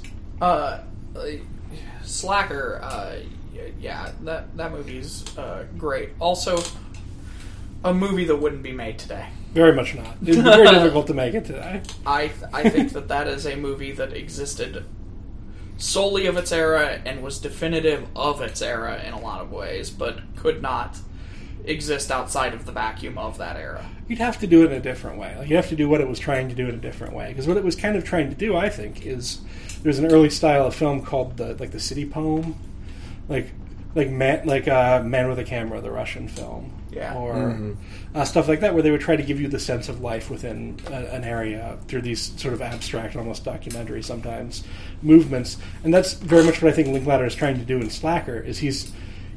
It's not about the characters, it's about Austin. Like, none of the things that these people are individually doing matter that much as this sense of a place where, like, sort of collegey weirdos shoot the shit all day, basically, and go about their bizarre, intense, fanish interests. I can see how this is going to lead into the next one. Yeah.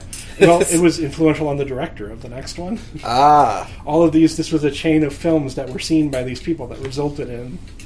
and this was another sort of proto-indie American film. Like, this was Linklater in his earliest days. I think it was his first film, or at least his first, like, theatrical distributed film.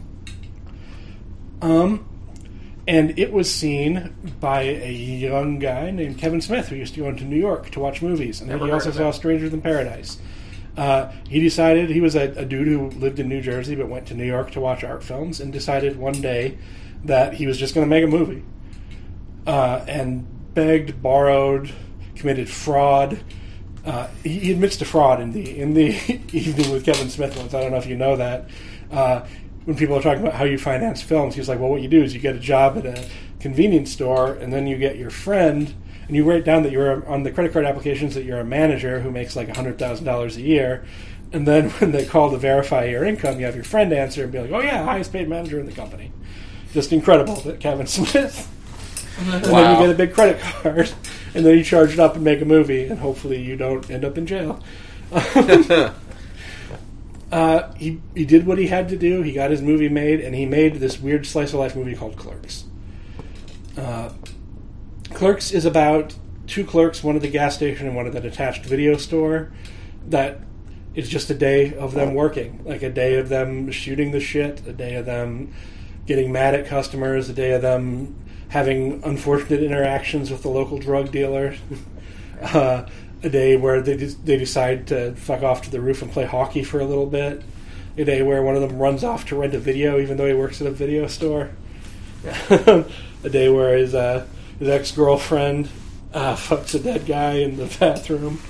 Just the kinds of dumb shit that I guess happen when you're living this boring, low working class service job life. And it was a weird film because I saw it when it first came out, when I was like 16 or 17.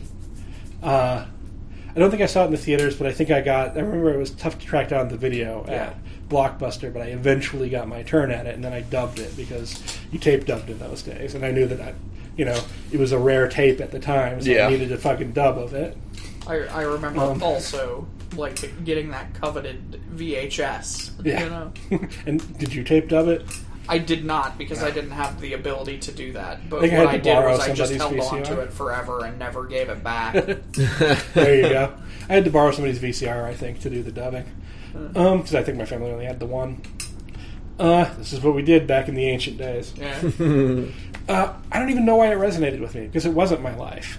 Like, at the time, I probably would have told people that it was, but I was in high school. I worked a dumb service job, but it didn't matter. Like, I wasn't under pressure about college. I didn't have a fucking girlfriend that wanted me to decide what to do with my life. Like, none of that had any real fucking resonance with how I was living my life, except for the fact where it was just about these people in kind of, I think, growing up. I think what resonated with me more was growing up in Nebraska, like in this place where there's, like, Omaha's a big enough city that there's, you know, you're not living rural, but there's not much else. Yeah. Like, you can go to the zoo, I guess. It's bigger now than it used to be. Like, a lot of my life was, like, go downtown with some friends and sit at a coffee shop and talk shit about fucking Simpsons episodes we watched or what the fuck ever. Like, that's the part I think that resonated with me. Like, my wonder if this is what the world was, this sort of in-between state. Because I think Clerks is very much about in-between states. It's about characters that can't really move into doing... Shit or get off the pot. Yeah. Mm-hmm. There are characters that can't move into doing anything else because they don't have the ambition, or they don't have the courage, or they don't have the opportunity, but for whatever reason, they're just here. They're just occupying space until something interesting happens. You don't see that a lot in movies, which tend to be about, like, if we want to get into theory, there's the idea of the liminal space, right? Which is where movies take place, which is where it breaks, it's a rupture to the regular reality, and we enter into something liminal where things can be different. But in Clerks, it's not really that different. In the original ending, it was, because Dante dies at the end, but that was wisely excised at the advice of John Pearson. Mm-hmm. It just ends, like, it ends with him thinking, like, maybe he'll go to community college, but it doesn't feel like a huge change. Yeah. Like, you know he's gonna fucking come back the next day and just work another fucking day at this stupid fucking convenience store. And eventually, in the sequel, we find out that he did. Yep. I left the coffee pot on, didn't I? For me, where Josh said it wasn't his life, for me, it was my life. When I was working at a gas station when I saw this movie, and I remember... I mean, I had dumb retail jobs. I wasn't reliant on them for a living in the way that I was in my early 20s, which is sort of my point, is that it was for people like 3 or 4 years older than me. Yeah. Which is not to take away from your experience. No, I was just going to say, the thing about, and I told Josh that I was going to do this, I'm going to cheat and call the New Jersey Trilogy as a single film here, because so much of the Kevin Smith oeuvre has followed my own life, you know. I feel like he's the guy the older brother who's just a couple years ahead of me and warning me not to do certain things, and then I go do them anyway. Yeah. You know, like, because literally, like, with the exception of Jay and Silent Bob Strike Back, which I feel like is an abhorrent movie and should, you know... it's fine. It's a fine dumb comedy. It's fine, but the rest of his movies, I feel like, say things or do things the way that particular movie doesn't. Arguably, we can have this discussion another day. If you want. But Josh is ready to talk about movies. But Clerks in particular, since that's the one we're talking about, was a movie that definitely, like, hit me in the right place at the right time and caused me to also follow Kevin Smith around. Mm-hmm. I mean, I say fairly regularly to Cody while I'm at work at my shitty retail job that I've always wanted to be a Randall, but I know I'm a Dante. You know, like. And the other. Well, I was just going to say, Cody has seen some of the spurts of Randall that sort of come through the cracks. But they're like, right now, there is somebody who's asking to cover a shift on a Facebook message, and I know I'm going to just say yes, but like I kind of want to fight it, you know? Like, yeah. I think a lot of people are Dante and would rather be Randall. Yeah, you're a Dante while the customer is there, and then when they leave, you get to be the Randall, which is what we all do. And I think that's part of what, like, works in that movie is, like, the two of them, like, it just plays so perfectly, but that's what's going on inside of every single employee at any establishment along those lines. It's like, I don't want to rent a movie from my store, I want to rent a movie from a good video store. I work in a shitty video store, I want to go to a good video store. So... rounding out your top 5. that is my top.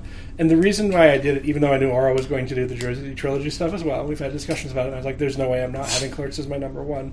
Because the reason why it's the most influential film for me is that it was the first film that I saw where I really understood that film was a thing that people could see and comment on and make.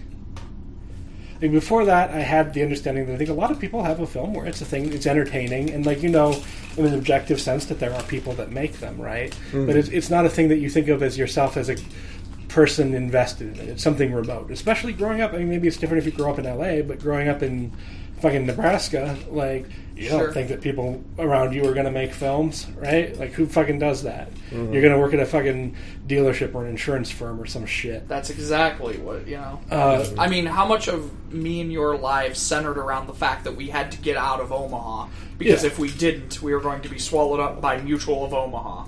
Yeah, or you're going to be at the fucking Gallup poll for the rest of your life. Yeah.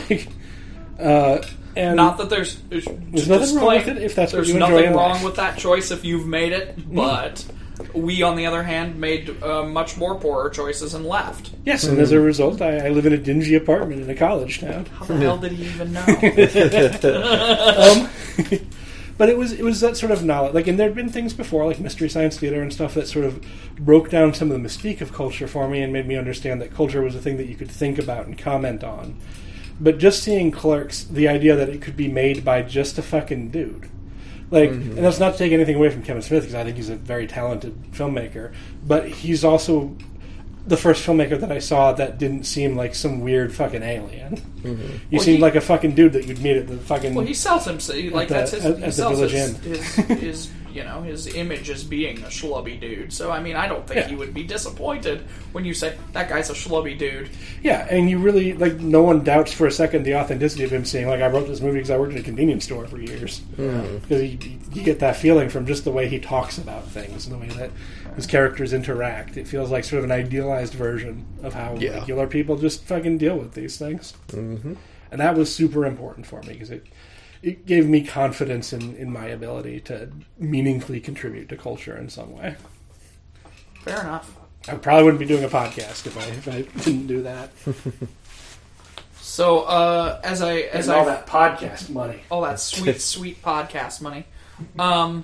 As I briefly alluded to, my number 5 pick on my top 5, and I'm not going to call this a top 5 because I didn't set up this list thinking about it in terms of this, but my 5th to last pick, I guess, would be The Matrix. And by this, I sort of mean the first one more than the trilogy. I cheated on some other ones, but I didn't love the later movies as much as the first one sort of hit me in the right place at the right time. Again, mentioning that my undergrad is in philosophy. This like sitting through The Matrix was like sitting through one of my seminars. Mm-hmm. Like, I really felt it was an intro to philosophy that was a fascinating sort of thing, and like the idea of like human battery, like humans used as batteries and things like that. Mm-hmm. Like, that sci-fi element struck me at the right place at the right time. Yeah. I don't think he has anything to say about The Matrix that's positive, so we can just move on. Who Framed Roger Rabbit is my number 4 pick. Hell yeah, I love seeing a cartoon on the list. Yeah, Who Framed Roger Rabbit, like, also sort of was in the right vein at the right thing, because I had grown up watching Bugs Bunny cartoons and things like that, and having, like, this live action element to it, like, when I was, 8 or 9 years old when this thing came out. My dad, again, having no idea what this movie was, like, took me to this, like, overly violent, like, where they're melting cartoons and things like that. Like, these kids' movies were like that back in the day. Yeah. Stuff like Dark Crystal and Willy Wonka. Like, you could... Gremlins. Gremlins. Gremlins, which was originally written as just a horror movie. Which I should... With severed heads and shit. Which I forgot to write down on the list, but Gremlins 2, I mentioned to Josh the other day, one of my favorite movies of all time. Yeah, so you might have gotten a birthday present with a Gremlins-themed sex doll. Yeah. My number 3 movie, I real quickly had written the wrong title for it. It's City That Never Sleeps. Not The City That Never Sleeps. It's just City That Never Sleeps. It's a 1950s noir flick about Chicago, and this guy who is the A story is a police officer who is cheating on his wife with a dancer at a strip club, but it's 1950, so they're not allowed to call it any of this stuff. Mm-hmm. But and he's about to cut and run with this stripper he falls in love with. Those of us who are familiar with how this works, it always ends poorly. Cutting and running with a stripper you fall in love with? Yeah, no, that doesn't work. And over the course of this guy's last night in town, he does a number of things, and one of the things is investigate a murder outside of the club where his girlfriend works, where this man who is a robot who he's in a window and he plays just this robot who changes forms and or changes poses over the course of the evening, and they keep asking over and over again, is he a real person or is he a robot? And so much so that people don't know. So this robot guy witnesses this thing, and there's a discussion with the gangsters about whether or not that was a person who saw their crime or a robot or an I mean, the way it's set up, you totally get it. Yeah. But he can't say anything because he's stuck in this window, but he witnessed this thing happen. Wow, that's really good contrivance. Oh God, it's my favorite noir movie. So I haven't seen that one. As Josh knows, I've seen hundreds of these things now, and my favorite is Double Indemnity, of course. Yeah, Double Indemnity is a good answer too. Double Indemnity. Have you ever listened to the commentary on it? I have not. The commentary posits that there's a homosexual element to it, which is just fascinating when you see it the third or fourth time. You're like, whoa, wait a minute, what? I might have to watch it with commentary at some point. Oh yeah, it's great. Number 2 movie, Strange Days. This legitimately is my favorite movie of all time. It's another detective movie, but it's a neo-noir. It takes place on the last day of the century, New Year's Day, 1999, and this guy's, this kind of sleazy fella who is effectively a stand-in for a drug dealer. Is it Stephen Dorff in that? Yes. It's mostly Ralph Fiennes, though. Oh, Ralph Fiennes. Yes. Juliette Lewis as well. And Vincent D'Onofrio, maybe? Or maybe not. Somebody else. Anyway, it's a great movie. It's like I said, it takes place on the New Year. So you've got this race war kind of building in the background of this, murder that has nothing to do with nothing, and these two threads sort of interweave and end up combining at the end of the movie, which is great. Also, it's a Schumacher film, which if you want to but that doesn't mean the same thing then that it does now. Yeah. My number one movie. You still haven't seen Falling Down, right? No. Oh, you got to see Falling Down. I just got Max to watch Falling Down, and he quotes that to me all the time now too. Sure. My final pick, my number 1 pick, Tombstone. Nice. I'll be your Huckleberry. It's I got 2 guns, one for each of you. You're so drunk you're seeing double. God, I love it. Val Kilmer's performance in that movie is a fucking genius thing. Oh, jeez. A lot of times he overdoes it, but Christ, it works in that movie. It really does. I mean, if you've ever seen any other, because this is the story of Wyatt Earp and the shootout at the OK Corral, effectively. But it does a lot of stuff with, sort of the background of it and how he meets these unlikable characters. The reason why this is my number 1 pick, this is the first movie I wrote an academic paper on in any substantial way. Nice. It was for my senior seminar. It was supposed to be a 20-page paper. I wrote it to 45 pages and still wasn't done talking. My professor literally had to sort of just pry it out of my hands because I couldn't stop talking about it. And then she, as a result of this particular, I know this was the impressive moment where she's like, "You need to go to graduate school." So that was the moment that sort of, because of damn Tombstone of all things, which is not a movie I would typically be interested in, but it was something that my dad had suggested to me. So, a good movie. Yeah, it was. What I mean is, it's not my typical fare. Yeah, no, I know what you mean. No cat. But because Tombstone is what it was, there was an opportunity to write about the film itself. There was an opportunity to write about the event itself, and then there was an opportunity to write about the town itself. Yeah. Which is how I ended up going 45 pages and not being able to stop talking. Well, there you go. So, because there's this whole mythic behind, behind Wyatt Earp that Tombstone almost 100% fictionalized. Like, oh yes. Once you sort of do the research, like he knew Doc Holliday for years. Like all of these things that happen in this movie are just untrue. The actual shootout at the OK Corral took like 30 seconds. Yeah. There's a special edition DVD that had a bunch of features about how, like, no, this was true. This is all kind of bullshit. Yeah. And Wyatt Earp wasn't really that great a guy. Like, probably he was kind of running his own criminal syndicate. Maybe. Yeah. Isn't that funny? Yeah. And there was just competing criminal syndicates between him and the whatever gang. Yeah.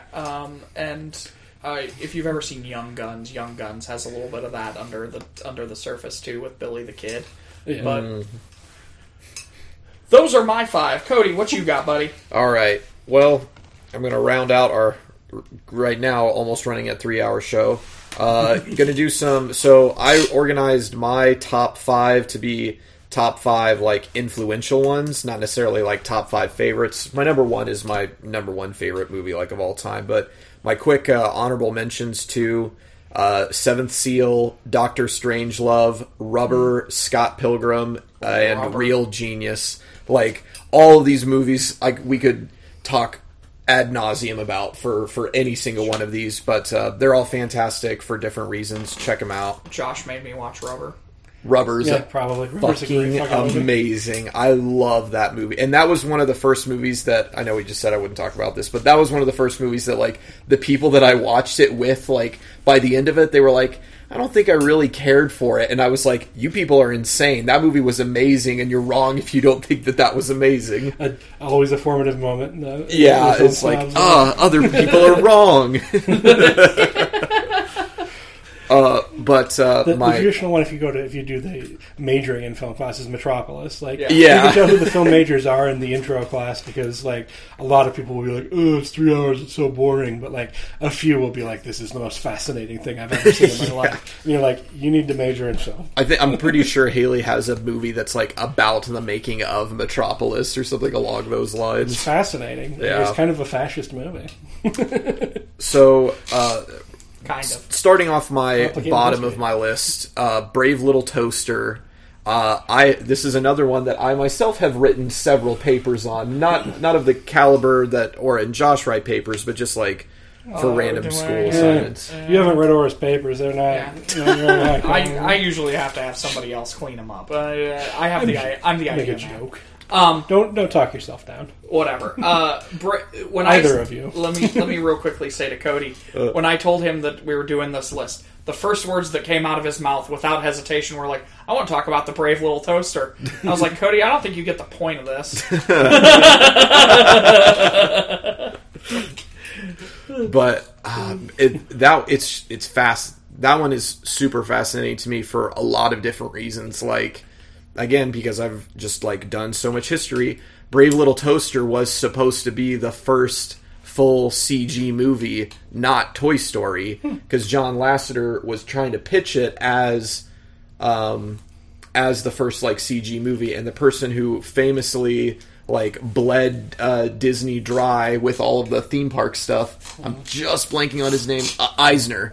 Eisner had just stepped in and didn't like Lasseter, and was like listening to him pitch this movie, and he cut him off in the middle of it, and he was like, is this going to be cheaper or more expensive to make a movie like differently like this, the way that he was talking about? And he was like, oh, it should cost, the same amount of money, because he was trying to sell it really hard. And he was like, if it doesn't cost the same amount of money, or if it costs the same amount, then why would we take this risk? And before John Lasseter even got back to his office, they stopped him and told him that he was fired. And he got that job because of his direction for some other, it was like Where the Wild Things Are, and the way that he did a different computer animated scene in that. So Brave Little Toaster was his, like, baby that he was scared about, and when his other friend that started the studio that kind of made the movie called him up, he didn't answer the phone because he was so depressed because he lost his job at Disney, which was his first, like, career job that he'd ever had.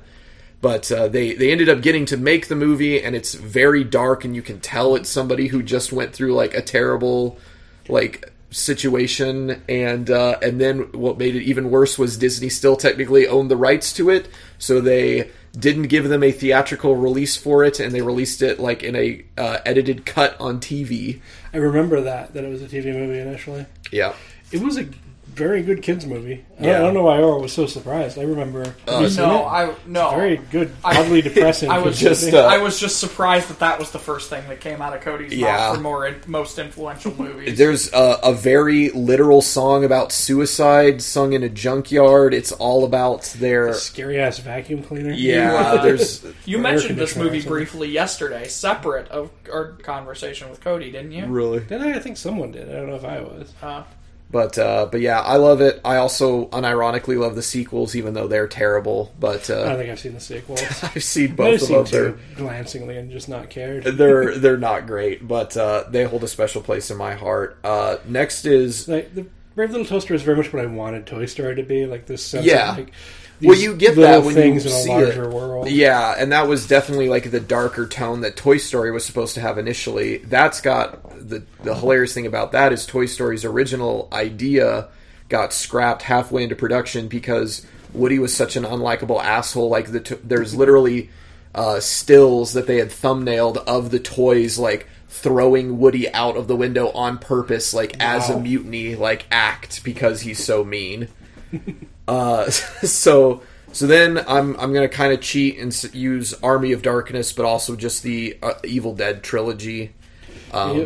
Definitely in the era where I was... Yeah, if you're doing all the Evil Deads, you have 3 movies on there that I have on Steelbook.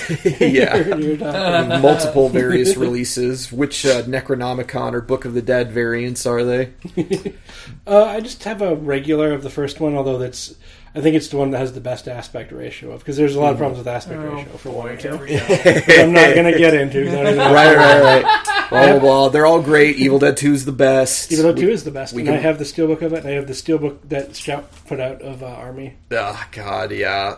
Although of them, it's the one I'm the sickest of. I think, yeah. It was a good movie. Exactly. I think the order that I watched them in was Army of Darkness, Evil Dead 1, Evil Dead 2. And it was one of those things where my parents were on a kick at this point in time where we could only watch G and PG movies, and if it was PG-13, they had to go through like the online like rating for it and figure out if it was appropriate or not. So it was at this era where I was in high school and I was having friends sneak me DVDs so that way I could take them home and watch movies so we could talk about it. But Army of Darkness, the Evil Dead movies, easily like one of my favorite horror trilogies of all time. Perfect Camp. The TV show was really great too, and diehard Bruce Campbell fan. I definitely remember bringing Evil Dead to like a party with some friends to be like, let's watch this goofy horror movie. And then partway through, my friends were like, "Is that tree raping that girl?" Yeah, and I was like, "Yeah." That's the thing I always like. Anytime you show somebody it and they've never seen it before, you're like, okay. This one is a little different. Do you want to start with 2? You don't need 1. Like we'll come back and we'll watch 1 a different time. Yeah. Don't want to like sour somebody. We'll on circle it. back. Like, 1 isn't a bad movie. No, yeah.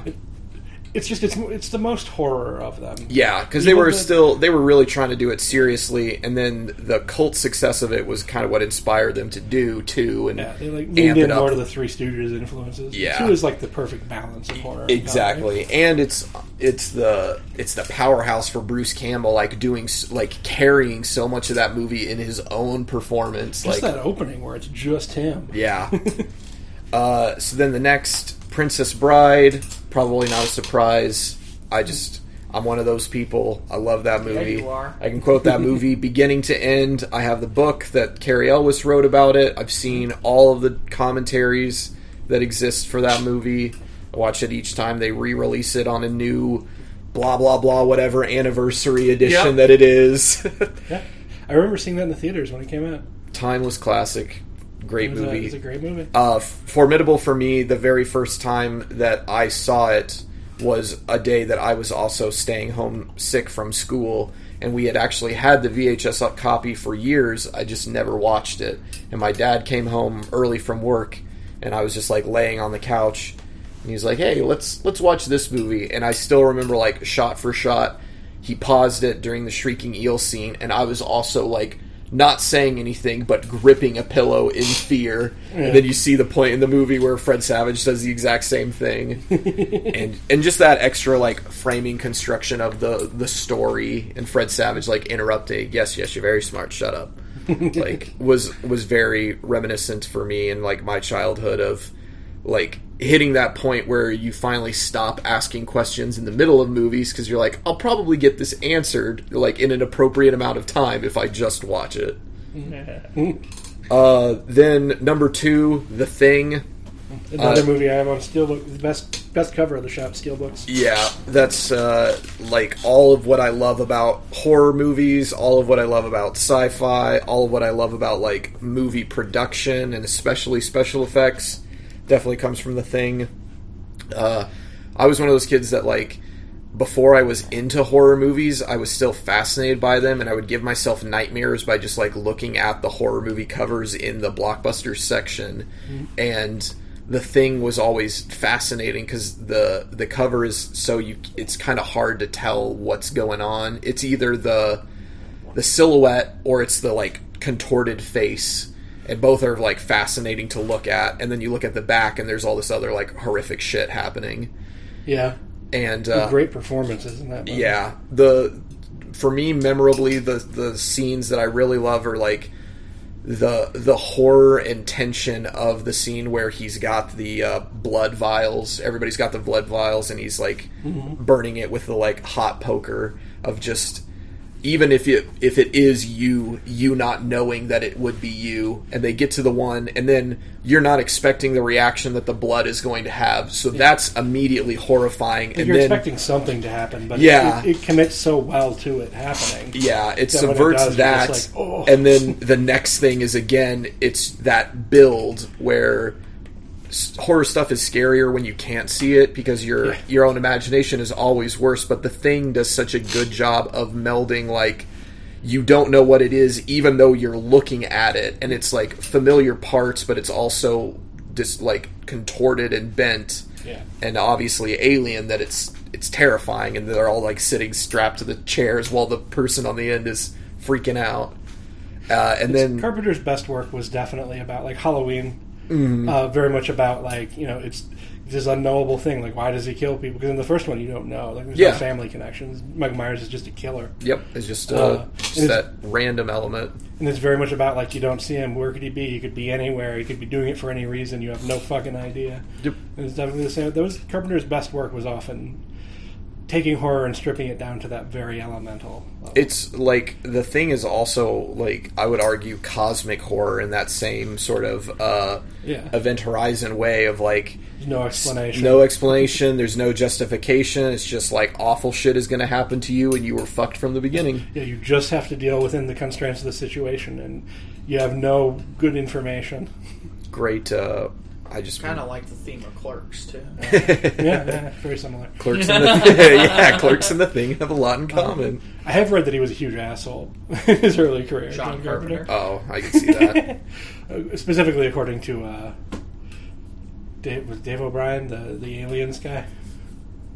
The director O'Brien. of Aliens? Or? No, the writer. Oh, and then he also did Return of the Living Dead. Mm-hmm.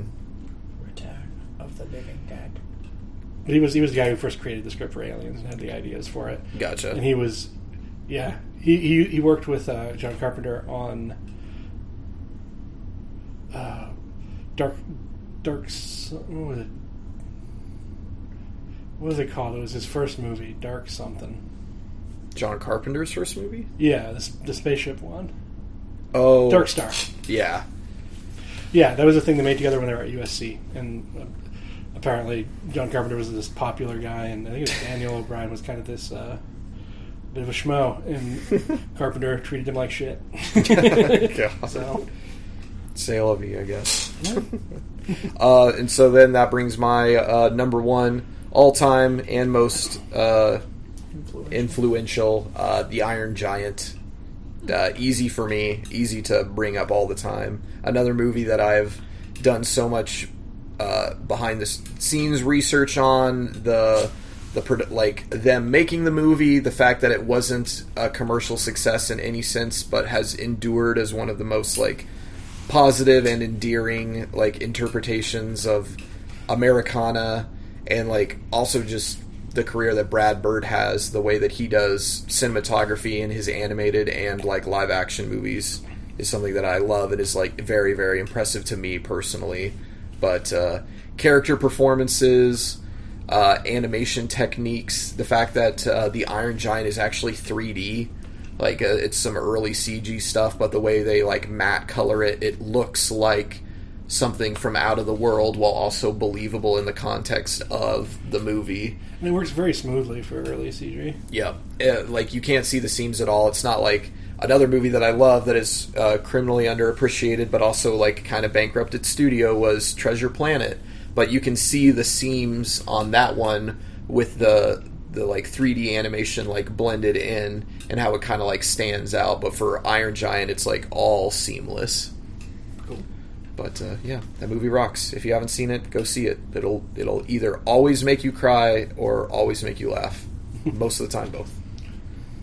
Well, thank you guys, and thank the guest host for an awesome birthday party that, per usual, with my birthday parties, ran way over time that we expected it was going to run. Yeah, so, or it takes his birthday over 3 days, and we recorded this podcast over 3 hours. Yep. So it works out real well. With that, Josh, where are the socials at? What's going on? What's happening? You're the one who does the catch. I don't know these things. Okay, fair enough. I can make it go. No.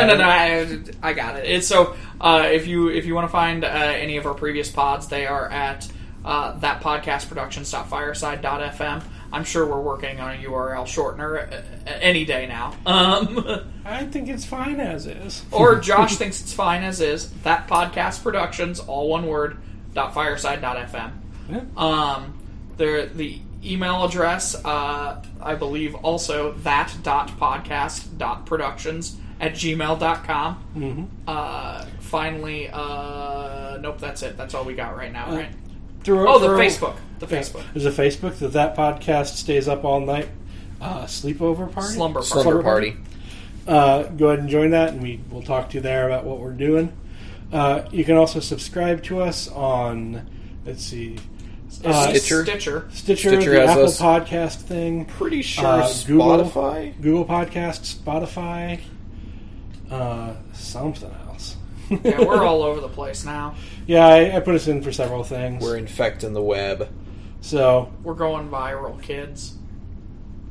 So you can catch us on podcatchers unto a virus. Or at our website. You can add our RSS feed to your podcatcher, which is how I like to do pod.